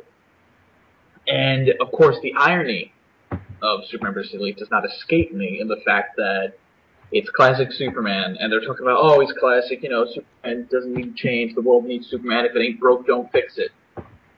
But that's exactly what DC did, and it was terrible, and it was the worst thing, I'm just saying that right now. But yeah, Superman vs. the Elite is just, the voice acting's great, the plot's great. I love visuals. I think Superman looks great and fantastic. He's supposed to be a big guy. Like, he's not like a little... But, no, yeah, the visuals are great, the plot's great, the voice acting's great. And I had read the comic it was based on, and him going crazy still worried me. I knew exactly how it was going to play out, and I still got, suspenseful watching it. Like, that's how you know that you sold something really well. And that's my story, and I'm sticking to it. What I meant by look differently is, nobody has that quite big a chin. No one... I didn't see any other... We saw a lot of different Metropolitans. Metropolitans? Metropolitans. Is that what they're called? Sure. We saw a lot of Metropolitans. Sure. And none of them was that big. Like, he was, really broad-shouldered and barrel-chested, and he had a big head. And it was just all these people are so blind. But I guess that the more I think about it, he does look a little bit like Jonathan. Like, Jonathan was just a little bit shorter, but he had the big chest, he had the kind of the big chin. So maybe they could just say, oh yeah, he's from Kansas. They grow them big out west. So maybe the more I think about it, maybe you're right. But just the first screenshots of him, I just didn't like him at all. But the movie is good, I'll give you that. So it's Miller time. Miller time? It is Miller time. So my number 3 is, we touched on this, I think once. No, twice. Yeah, we touched on it twice, but I will touch on it again because I think it's a fucking awesome movie. And that is X-Men First Class. Yeah. X-Men First Class, I feel like it was definitely a breath of fresh air after the giant just crap fest that was X-Men 3. And then the crap fest that was X-Men Origins Wolverine. Oh God. Don't get me started on that movie. But anyway, let's talk about the good movie. Just X-Men First Class, I came into it hearing a lot about it and not knowing what to expect, and I was just floored. I was totally floored. Eric, was spot on. That is how I feel like a young Magneto should be. I loved the fact that Charles, when he was younger, is so drastically different from how he is now. You know, the fact that he's kind of a flirt, and he likes to play around, and you know, just things like that. You know, it made for like good character development. Like, could tell something made him get more somber and more serious. And the fact that he used all his genetic mutation geek speak to hit on chicks is just fucking awesome. That's such a groovy mutation, babe. It's groovy. Yeah, like this is where I differ from all you guys. I can't watch that movie. Like, it's just so wrong. Like, the way that it just takes the comic worse, I think, than what X-Men Origins Wolverine did. Because all X-Men Origins Wolverine did was mess with one character really badly. Yeah. But this is just like, oh, backstory between probably the two most important characters in the X-Men mythos? What's that? And then, of course, there's Alex Summers apparently got caught in the time paradox of some kind, seeing as Scott Summers' younger brother? Yeah, he's his younger brother. That's one thing that kind of tripped me up, was the fact that for some reason Havoc is in there first. But then again, I guess it's sort of their way of introducing other characters besides the one that everybody knows like everything about. Because I mean, we had a very diverse. I think they could have done they could have picked someone else, and also the fact that there's even continuity problems with the what's it called, with the other movies. There's continuity problems between all X-Men movies and themselves, I've found when rewatching them. The X-Men franchises get confused on what the fuck they said in the movies before them. It's a constant thing that I've discovered. No, I kind of want to hear what you thought about Darwin, because when my boyfriend watched the movie, and he's an X-Men fan, when he saw Darwin, he flipped shit. And then what happened to Darwin, he flipped more shit. So that's bullshit. Darwin would have survived that. I flipped 1,000 tables when I saw Darwin, and I flipped 1,000,000 tables when Darwin died, because Darwin is an often overlooked character who I feel like deserves way more attention, because he has, in what is, in my opinion, the coolest mutation ever. Yeah, adapt to survive. I mean, he can adapt to anything. He can learn any language. His body can mold itself to be anything in order to survive extreme heat, extreme cold, getting shot at. He adapted himself to become a godlike being in the comics in order to survive. That is how good his mutation is. So the fact that Sebastian Shaw killed him by making him swallow Havoc's hula hoop of death is bullshit. It's that. Like, I don't know, the whole movie, I'm kind of cringing. And then the whole thing with like Mystique and Professor X, that's not a thing, right? That shouldn't be a thing. That was weird. Like, I don't know, just the movie makes me cringe in that sense. But for someone who's not into comics, it's a really good movie. It's a really damn good movie. I will say, I think, in my opinion, and it's weird that I would pick this choice, but in my opinion, Ultimate Bad Guy Award for X-Men First Class would probably have to go to Azazel. Yeah. I just thought Azazel was, pardon the pun, a bamf. Ha ha ha ha. When he has a lot of little tiny visual gags that you don't always get. And then when he shows up with the hat on, that is my favorite part of that. Like, bar none. Azazel with the hat. Yeah, and just like I said, overall, it's a good movie. I will agree with TC. I think Angel is possibly the most useless character ever. If they had to go with, in my opinion, I feel like they should have gone with.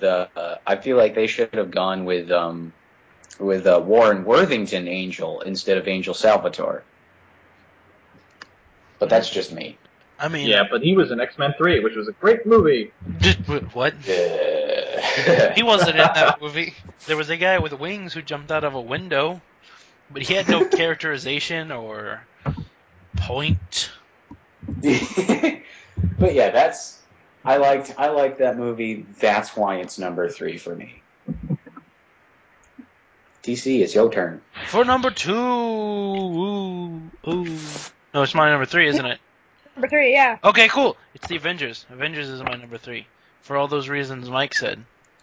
This is great. Because it's boom, and then bang, and the helic, and then green, and then smash, and then always angry, and then Beauty God! and then Hulk. Your reason Smash. seems a lot more Hulk oriented. It's really not that Hulk oriented. My reasons are a lot of Hawkeye oriented.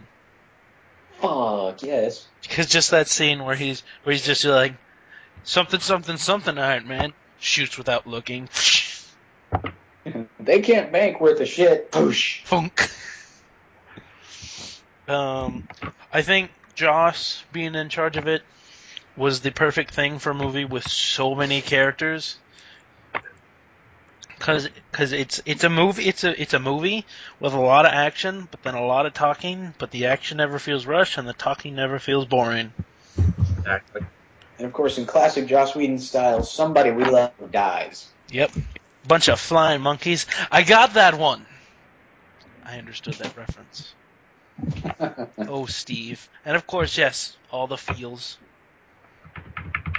Alright. We can't explain it in complete sentences. Just, why you got... And then he went, cards.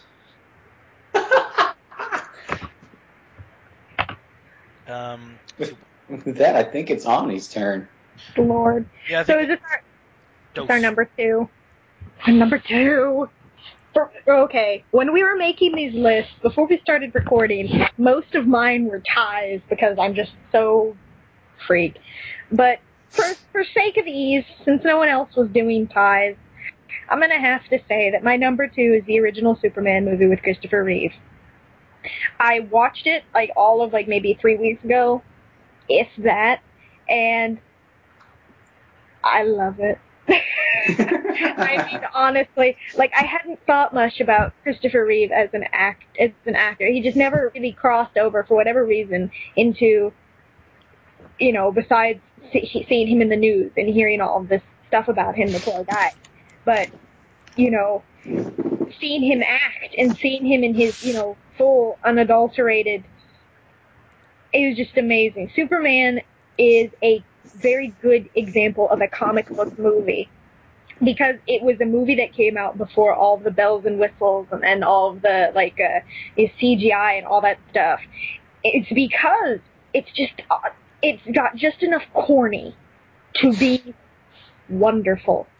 It's got enough humor, it's got enough sad, it's got enough... If I had one complaint, my complaint would be we needed more adult Superman. But I guess we got more adult Superman in the next movies because, again, I'm not going to give away the fun fact. That's Mike's fun fact. But I wanted to see more Christopher Reeve Superman. If I were to pick a favorite scene, my favorite scene is where he ends up underground in Lex Luthor's little place, and Lex Luthor tricks him into basically opening up his own box of death, and there's the rock with the kryptonite on it, puts the rock around his neck, throws him into a swimming pool, and says bye, and then just leaves him to kind of drown. But he never actually drowns. He's still able to come up for air, so he's just kind of all soggy wet. And then I can't remember her name. It's Mossbrucker or something. Tessmacher. What's it, Mike? I don't. Tessmacher. Tessmacher. Macher with an M. Tessmacher. She is peeking around corners and shit, looking at him, and he's just you gotta help me. And she's just no, you gotta promise to save my mother first. But Jimmy and Lois, he sees someone who can help him, and and he follows through. That's the whole thing. I'm sitting there thinking, okay, once he's out, he's gonna go and save the world. He saves Hackensack first. He keeps his promise, even though I think in the back of his mind he always realized, these are my friends, but at the same time he never... I just love it. It is a great movie. It was tied with my number 1, but for sake of ease, I made it number 2. But it is just... Yeah, it's a great movie. A little bit corny in the beginning. I had to fight through some of the corn in his teen years, but I got through it. It was good. Everybody's a little bit corny in their teen years, though, even Superman. All right, that means it's my turn, doesn't it? Yeah, it does. Yep. That's the thing. All right, my turn. Here's my turn. My turn. Number 2. My number 2 is the sequel to the movie I'm going to just talk about, Superman 2. And I am including both versions of the film because there are, in fact, 2 different versions of the film. Really? Yes, there's the original. There's the original version of the film because the story is they actually filmed both films at the same time. That's the fun fact. That's most of the fun fact. I'm going to get to the rest of the fun fact when I actually talk about my number 1. But they filmed both at the same time, and it was far too ambitious an undertaking, and it just wasn't going to happen. So they finished up the first movie, and a good portion of the second movie, a little bit of the second movie, and they booted the director, Richard Donner, and brought in Richard Lester. And Richard Lester finished up the original version of Superman 2. But then, just a couple of years back, they released another one called Superman 2, the Richard Donner cut. How the movie was originally intended to be released had Richard Donner had his way, and it was his vision of the movie. Now, both of these movies, in my opinion, are equally fun and good in their own ways. The Richard Donner cut, the newer one, the way it was originally supposed to be, is much more like its predecessor. It has a good plot, it's serious, the effects are good for the time, and it's fantastic, and it's great. And I'll watch it a million times. The original one, the original version that was released, is one of the silliest movies I've ever seen in my life. They give Superman and the other Kryptonians, the evil Kryptonians, the most ridiculously silly powers that they can think of. Like little laser finger beams is one thing. Like, you guys see The Incredibles? Yeah. Remember Syndrome's finger beams? He can do that in that movie. What? Yeah, he just, picks people up. Like, that happens. And then, of course, the most wonderful attack in any superhero film. Oh, no. Superman takes the cellophane S, tosses it at his adversary. And then they can also teleport and apparently project illusions of themselves. That's another thing that happens. Yeah. Yep. Oh my god. And this was done in the 70s? Yeah, tail end of the 70s, beginning of the 80s. But it's a great movie.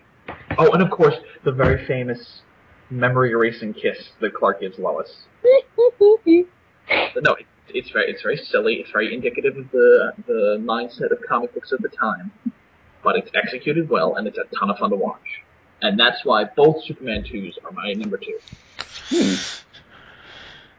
It's now. It's Millie time. It is indeed the time. Once more.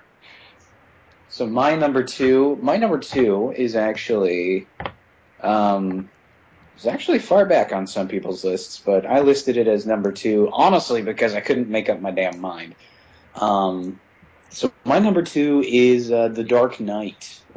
I've often had a lot of criticism regarding The Dark Knight, mostly because they made it so central to Harvey Dent and the Joker that it felt like it was a movie more about villains than Batman. Batman just kind of was there. But other than that, I mean, it was a really damn good movie. I mean, despite the fact that it did feel more like a crime drama, than a superhero movie. It definitely had that Law and Order kind of vibe. But I mean, for what Chris Nolan does, I feel like it was fitting. It was fitting. It was definitely very fitting. The Joker genuinely terrified me. I think the only other 2 portrayals of the Joker that can really creep me the hell out are Mark Hamill and John DiMaggio from Under the Red Hood. Harvey Dent. It's weird. Like, this movie actually made me kind of like Harvey Dent, even though I've never been interested in Two-Face as a villain at all. And of course, everyone always says that The Dark Knight has political undertones because of Harvey Dent's whole war on organized crime and that one bat gadget where it's basically sonar via a billion tapped cell phones. But in all honesty, I didn't think of that so much as political undertones as a fucking cool gadget. Because the fact that he has sonar through the sound waves projected by every cell phone in Gotham City, which makes me wonder: is everyone on like Wayne Cellular or whatever? Smart Talker, Wayne Tech. Yes. Christ. That's seriously what it feels like. But I mean, just overall, I felt like it was really good. It was very, there was lots of blues and lots of grays and lots of those kinds of colors color-wise, and they showed Gotham City in a much more realistic way than they did in Batman Begins, which I thought was interesting, but at the same time I actually kind of liked how it looked in Batman Begins because it looked more like Gotham City. But I mean, complaints aside, it was a solid cast. It was a fantastic movie with plenty of kick-ass, plenty of drama, plenty of crazy people being crazy people. And just, it kept me on the edge of my seat for about 2.5 hours. I liked it. Okay. Now, my number 2 is another animated. It's Under the Red Hood. It is Under the Red Hood. That hands down is something that I will always put on when there's nothing else to put on, and that's a lot for me to earn that spot in my movie collection to something that I put on just to put it on. If I don't have to think about a movie to put it on, it's a good thing to me. And what's interesting about Under the Red Hood is it is phenomenally better than the source material. For one reason only, and that is Jason Todd coming back to life, explained in a way which is 10,000-fold better than the Superboy Punch. Superboy Punch is the worst contrivance that had ever happened to comics. That's not true. Okay, the New 52 is the worst contrivance that's ever happened to comics. There you go. Then the Superboy Punch. Yeah, Superboy Prime Punching Reality is number 2. Yeah. I still like Superboy Prime. Superboy Prime as a character is very interesting, but the Superboy Punch just pisses me off. It's just like, it's just such, well, we want to do this, and this. Well, that doesn't make sense. He punches reality. But then again, the reality punch does bring a little more tragedy to Jason, and in that he was ripped out of paradise. But then this version has a very different tragedy to Jason. It's just, and it's a mystery. It's a really cool mystery. Though I think, I don't know what it is, but the mysteries, I mean, maybe it's because I'm a comic fan. I know what happens to Jason, that the mystery's blown. But I feel like there's all these flashbacks, and they're trying to be like, well, who's the Red Hood? Well, why are you showing us flashbacks to how Jason Todd died? He's probably the Red Hood. But it's just, John DiMaggio's Joker is the second best animated Joker ever, albeit the third and the other two animated Jokers that are Batman Brave and the Bold Joker and the Batman Joker are just, the Batman Joker specifically is just deaf for the bah. Yeah. You're talking about Mark Hamill, right?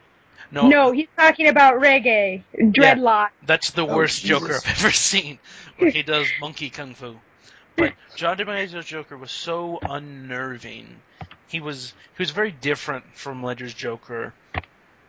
And he played, or not Ledger's, but Hamill's Joker. He was different from Ledger's Joker too, but he's very different from Hamill's Joker, where DiMaggio's Joker was just a little more unnerving to me. But he was so much, he had so much fun with it, and Black Mask is one of the most hilarious sort of side villain. What even would you call Black Mask in that movie? A good frame story that works. yeah, just you know, great. Neil Patrick Harris is the perfect Nightwing. I'm sad I didn't include that on my list. Yeah. Bruce Greenwood is the second best animated Bruce, but he's the best for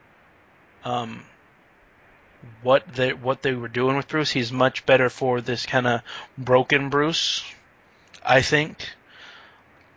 Just all the voices were great. It was just, and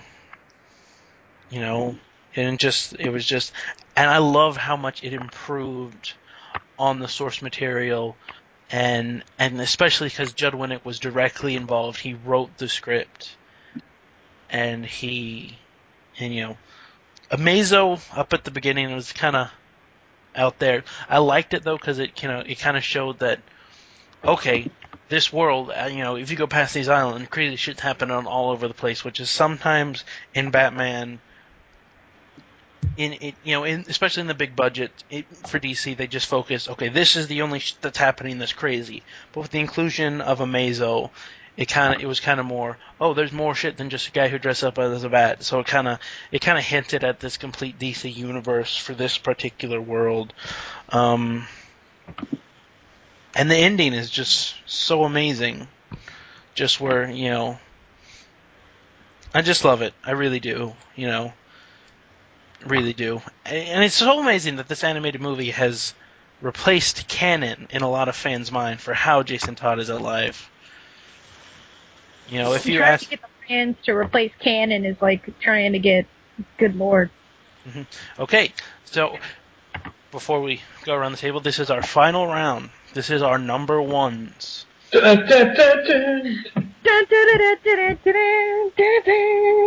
was better. What was yours? I didn't recognize yours. I made mine up. Oh. Mine was jazz. Miller. No, it's your turn for number one. Miller, I know, but you need to do a theme song. I did it for him. All right, fine. Fine. Yeah. Go. Party pooper. Okay. My number one. As I said, I am a huge Batman fan. So it is the Batman Michael Keaton version. It was directed by Tim Burton, wasn't it? Tim Burton had his dick smeared all over this one. It was just, and it was my first superhero movie. And it kind of colored my taste for all of the other superhero movies, because it was in the style of my favorite movie at the time when I was a child was The Nightmare Before Christmas. I could see the spires, and I could see just the dark grittiness of Gotham. You could feel it, you could taste it. Watching the movie, you realize that this city is just going downhill fast. And then you've got this one guy who is trying to save the day. It doesn't feature a very serious Batman. It features a Batman who is Bruce Wayne isn't as broody as he is in perhaps every single other friggin' movie. But it also introduced us to some kind of to types to follow in Batman movies. You need to have a big villain in a Batman movie, always. And the big villain in this Batman movie was, of course, Joker. Jack Nicholson is the Joker. I cannot tell you how many times I've battled internally with myself as to who was the better on-screen Joker, Heath Ledger or Jack Nicholson. The thing is that they just don't compare because they're two completely different takes on an ambiguous character. So we've got Jack Nicholson's Joker, who it kind of focuses on his backstory a little bit. We get a lot in on the Joker.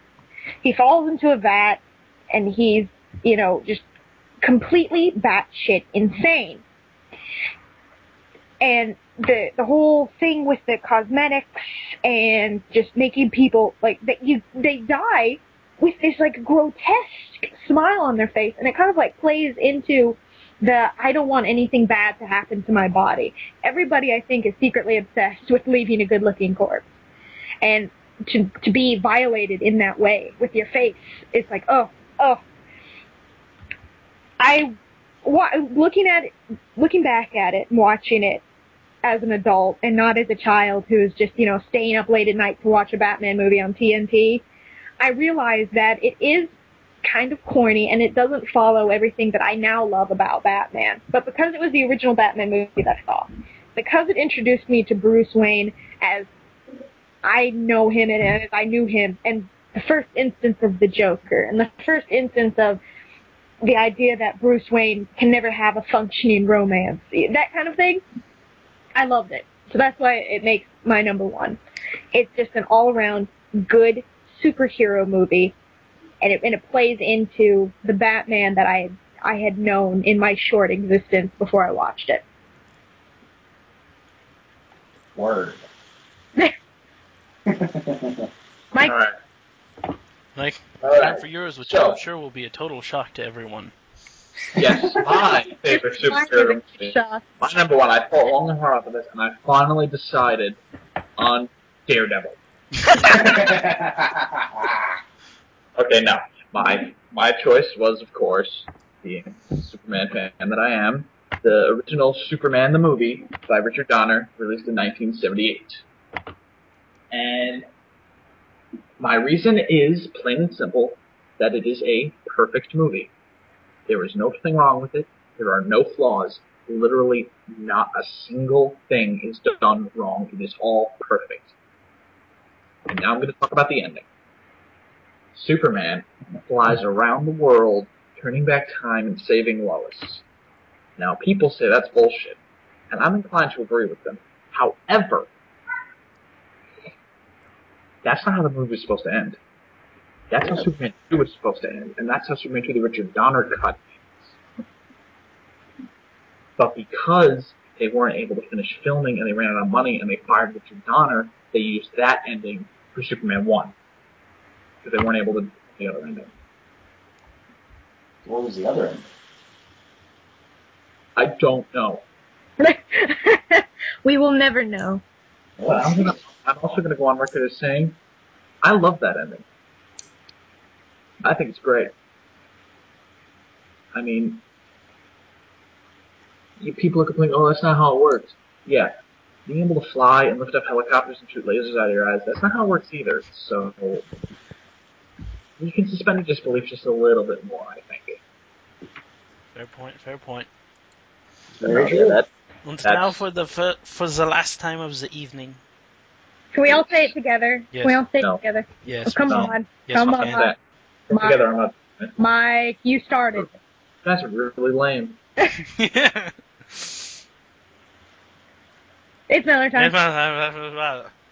It's No. Miller time for the last time. Until the next time. Till the next time. That's right, because I will be back. Whatever, man. Just get on. My shit. My number one is once again, it's kind of a testament to sort of my, the kind of superheroes that I grew up with. My number one is Batman Begins from 2005.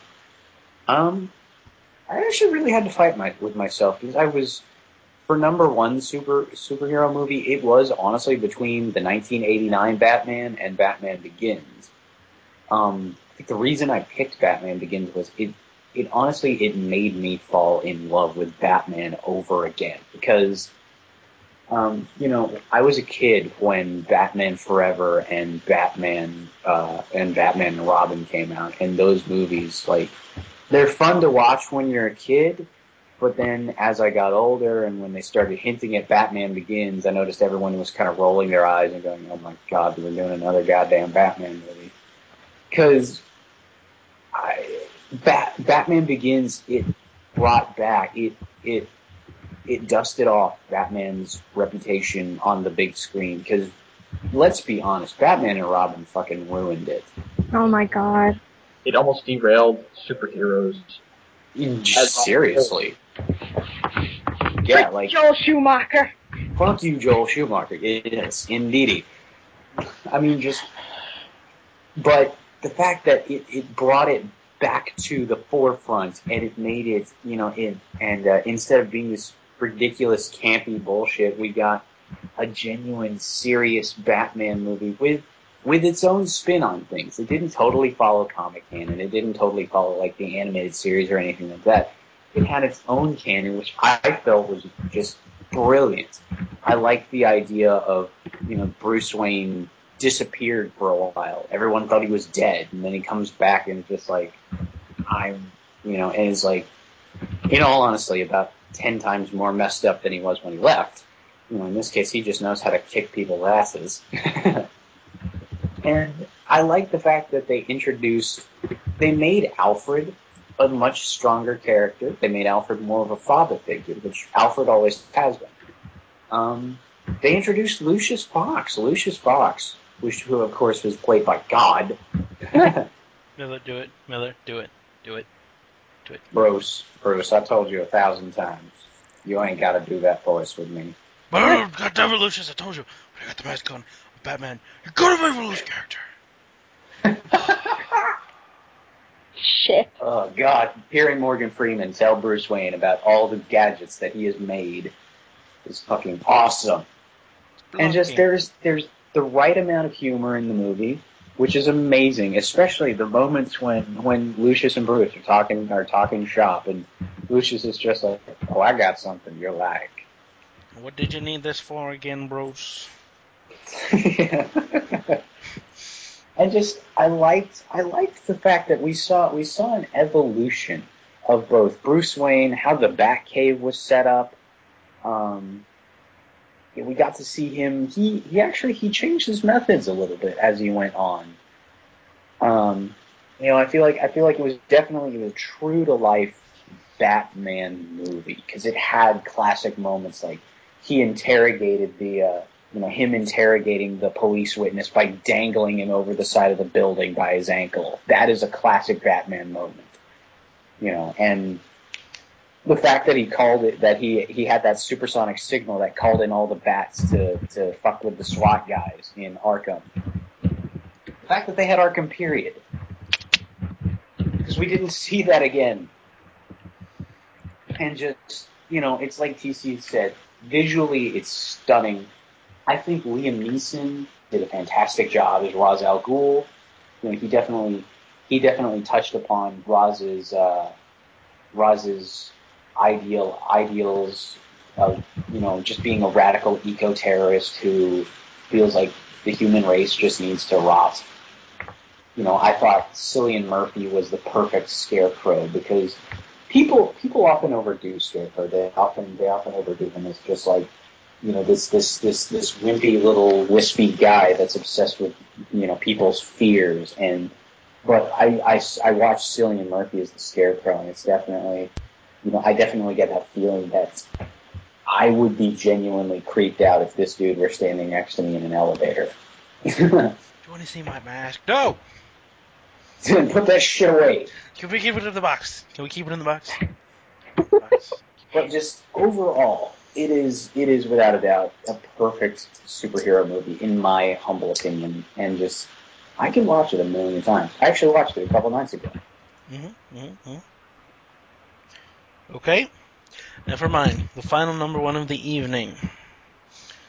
It's going to be one of the less radical, one of the less outrageous, because it is across the board considered to be a great movie, and I don't blame it, but I'm the only person of this group who picked it as their number one. And as the sequel to Batman Begins, I chose The Dark Knight. And the reason I loved it, and it's got so high up on my list, is the reason it's lower on some other people's lists. As a child, watching Batman the Animated Series, all of my favorite episodes are the ones where Batman was just kind of there. Where he was just the Shadow who came in at the last minute and, did what he could do. And that's what this movie, that's kind of what that movie represents. It's Batman he's just there, and that's all he needs to be. He's always in the back of everyone's mind in Gotham, but he's not always the most in-your-face glaring feature of Gotham. They've got all this other stuff going on. Aaron Eckhart turned it into an amazing job, as again, very different from anyone here. Since I was a kid, one of my favorite Batman villains was Two-Face, because because Batman's villains all have this, okay, have this kind of reversed version of Batman. Each character is, plays up their own opposite of Batman, and Harvey in two different ways. Harvey, as a character, as Two-Face, has two different, modes. There's the duality version, which I love, and then there's the blind justice version, which is a much more interesting character-wise than, the duality of man concept of Two-Face. There's just the blind justice version, What's the difference between blind justice and sheer dumb luck? That's what Two-Face is about. And Aaron Eckhart did a good job of making you care about Harvey, in the same way that the animated series made you care about Harvey before Two-Face happened. Heath Ledger's Joker, that bank robbery scene, it's just, I could just watch that. That would be an amazing short film. Just the bank robbery. And I love how Ledger's Joker didn't have a plan. He didn't need to have a plan. He just did things. He was this pure agent of pure chaos. He didn't care what happened as long as something happened. Of course, this movie, just like The Crow, will never not be tied to Heath Ledger's passing. And that doesn't sway my opinion whatsoever. Heath Ledger's passing makes me even more sad, because I feel like he could have, I don't know, his Joker was just so amazing. It was so unnerving, and just the performance, just unhinged. And just something about that movie always gets me. It's visually different from, Batman Begins. Batman Begins was all these, brights and toxic orange and yellows because fear, and Dark Knight was cold and gray and black and unnerving visually, and it was so good, and it kept you on the edge of your seat, and I don't know, that's just what I think. Also, everybody, so glad Rachel blew up. Best moment ever. Hate that character. Really, really do. Yep. Worst female character ever in a movie. In a superhero movie, So, that has been our top 10 superhero movies. You've been with us for about 2 hours. And we've... I don't know why. Yeah. Thank you for staying with us for 2 hours. Thank you very much for staying with us for 2 hours. We've covered the gambit of so many different types of superhero movie, from the stylized to the literal to the bright to the dark. It was all really lame. Yeah, it was. Worst podcast ever. I'm just kidding. I love doing this. We need to do this again. Yeah. We do. We really do. In the last couple of moments, would anyone like to talk about a movie that they didn't put but was very close to getting on their top 10? Because I mentioned Hellboy 2 earlier. Yeah, definitely the Hellboys. Here's one that was on no one's list and generally isn't on a lot of lists, but The Shadow. Oh, shit. I'd never really thought of The Shadow as a superhero movie. I don't even know what that is. The Shadow is, it's very... Alec Baldwin turns in a great performance. One of the best scenes in The Shadow is he's in the bedroom. He's in a bedroom just talking to the female lead, and she's like, "Oh, I had this dream about flowers and puppies and love." And Alec Baldwin I had a dream that I ripped off my face and I was another man underneath it. You have problems. I know. It was I don't know what to call it, but it's like sort of like steampunk, but for the 50s. Just that hyper stylized, extra tech 50s. I don't know what that's called. Some sort of punk. Name that for me, people on the internet, name whatever the equivalent for steampunk would be, except in the 40s and 50s. Would it be rockabilly? Yeah, sort of. Nah, not something like that. Rockabilly is a kind of music. Yeah. What did you say, Mike?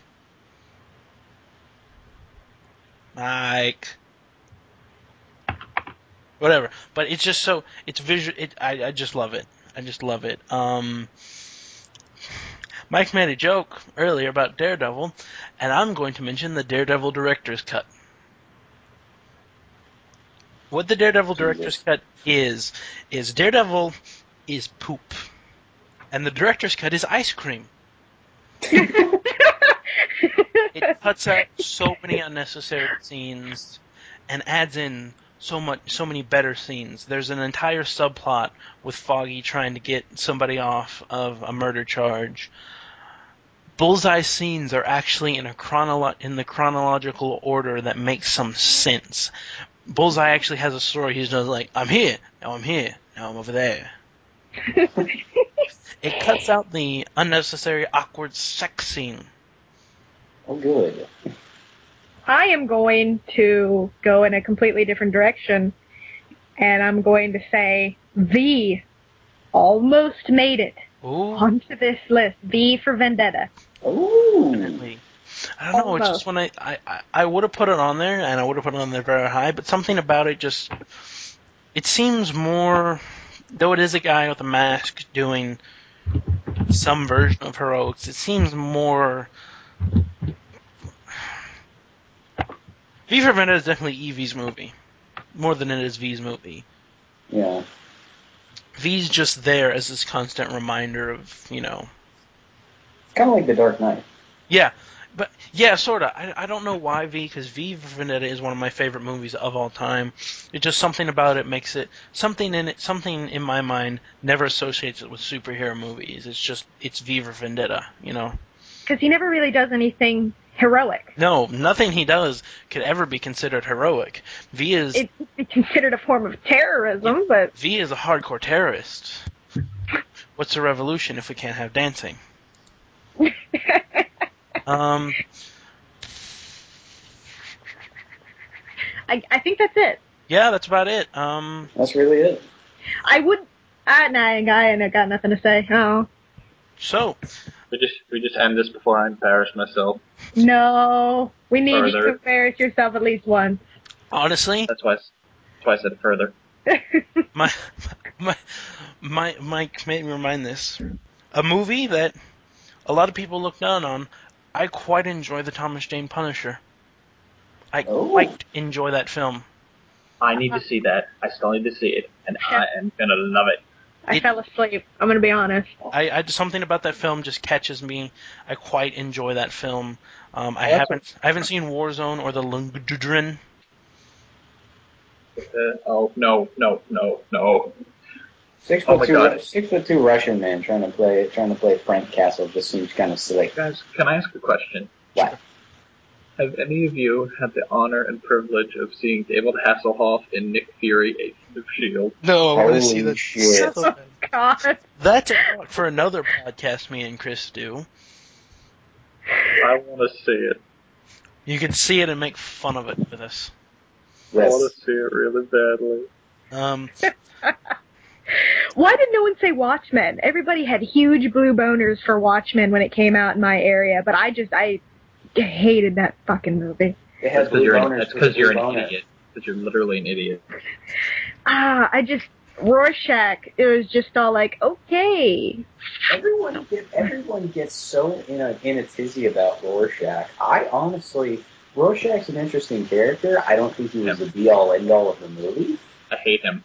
I think if I had to connect with any character, it was probably Night Owl, because personality-wise, I think I'm the closest to Night Owl. Before we get too far into this, because this might go for another while, we can talk to this at a later time. For the further, shut your face. I'm trying to close out my podcast. The other episodes of Four Colors on the Page will nowhere be near that format, but that's a format we'll discuss at another time. The best part about Four Colors on the Page, except for this episode, since it was a top 10, is starting on our next episode. It'll be accompanied by a shorter accompanying podcast that'll come out the day after. And that's called The Flame Pit, because anytime you talk about geeky stuff, you're going to get in an argument.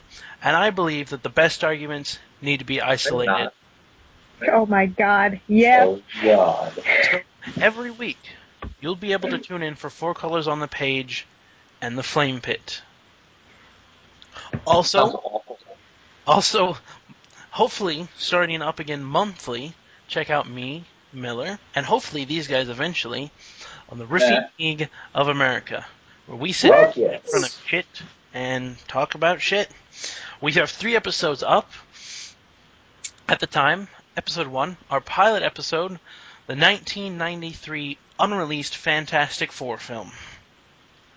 What? Yes. Yeah. Episode 2, the never-before-aired 90s Justice League pilot. Oh, see that I know. And episode 3, we talk about the 70s, 80s classic, the only Alan Moore movie he's allowed his name to be put on, and that is The Swamp Thing. Really? If you're going to watch Riffing League of America, watch Swamp Ass. Alright, so I had fun. Well, are we going to close it out by just introducing ourselves again and saying goodnight, or what? Yeah, that sounds like a plan. Ladies and gentlemen, this has been Four Colors on the Page. I'm the TC1993. To my lady side, we have... Omni. To my blonde guy side. That's Jonah Miller time, or just Miller. And to my Mike side. That's me. This has been Goodbye. This has been Four Colors on the Page. We hope you had fun. Thank you. Good night. Support Tip your local comic waitresses. book- Tip your waitresses. Support your local comic book store. And remember, always keep reading. Thank you and good night.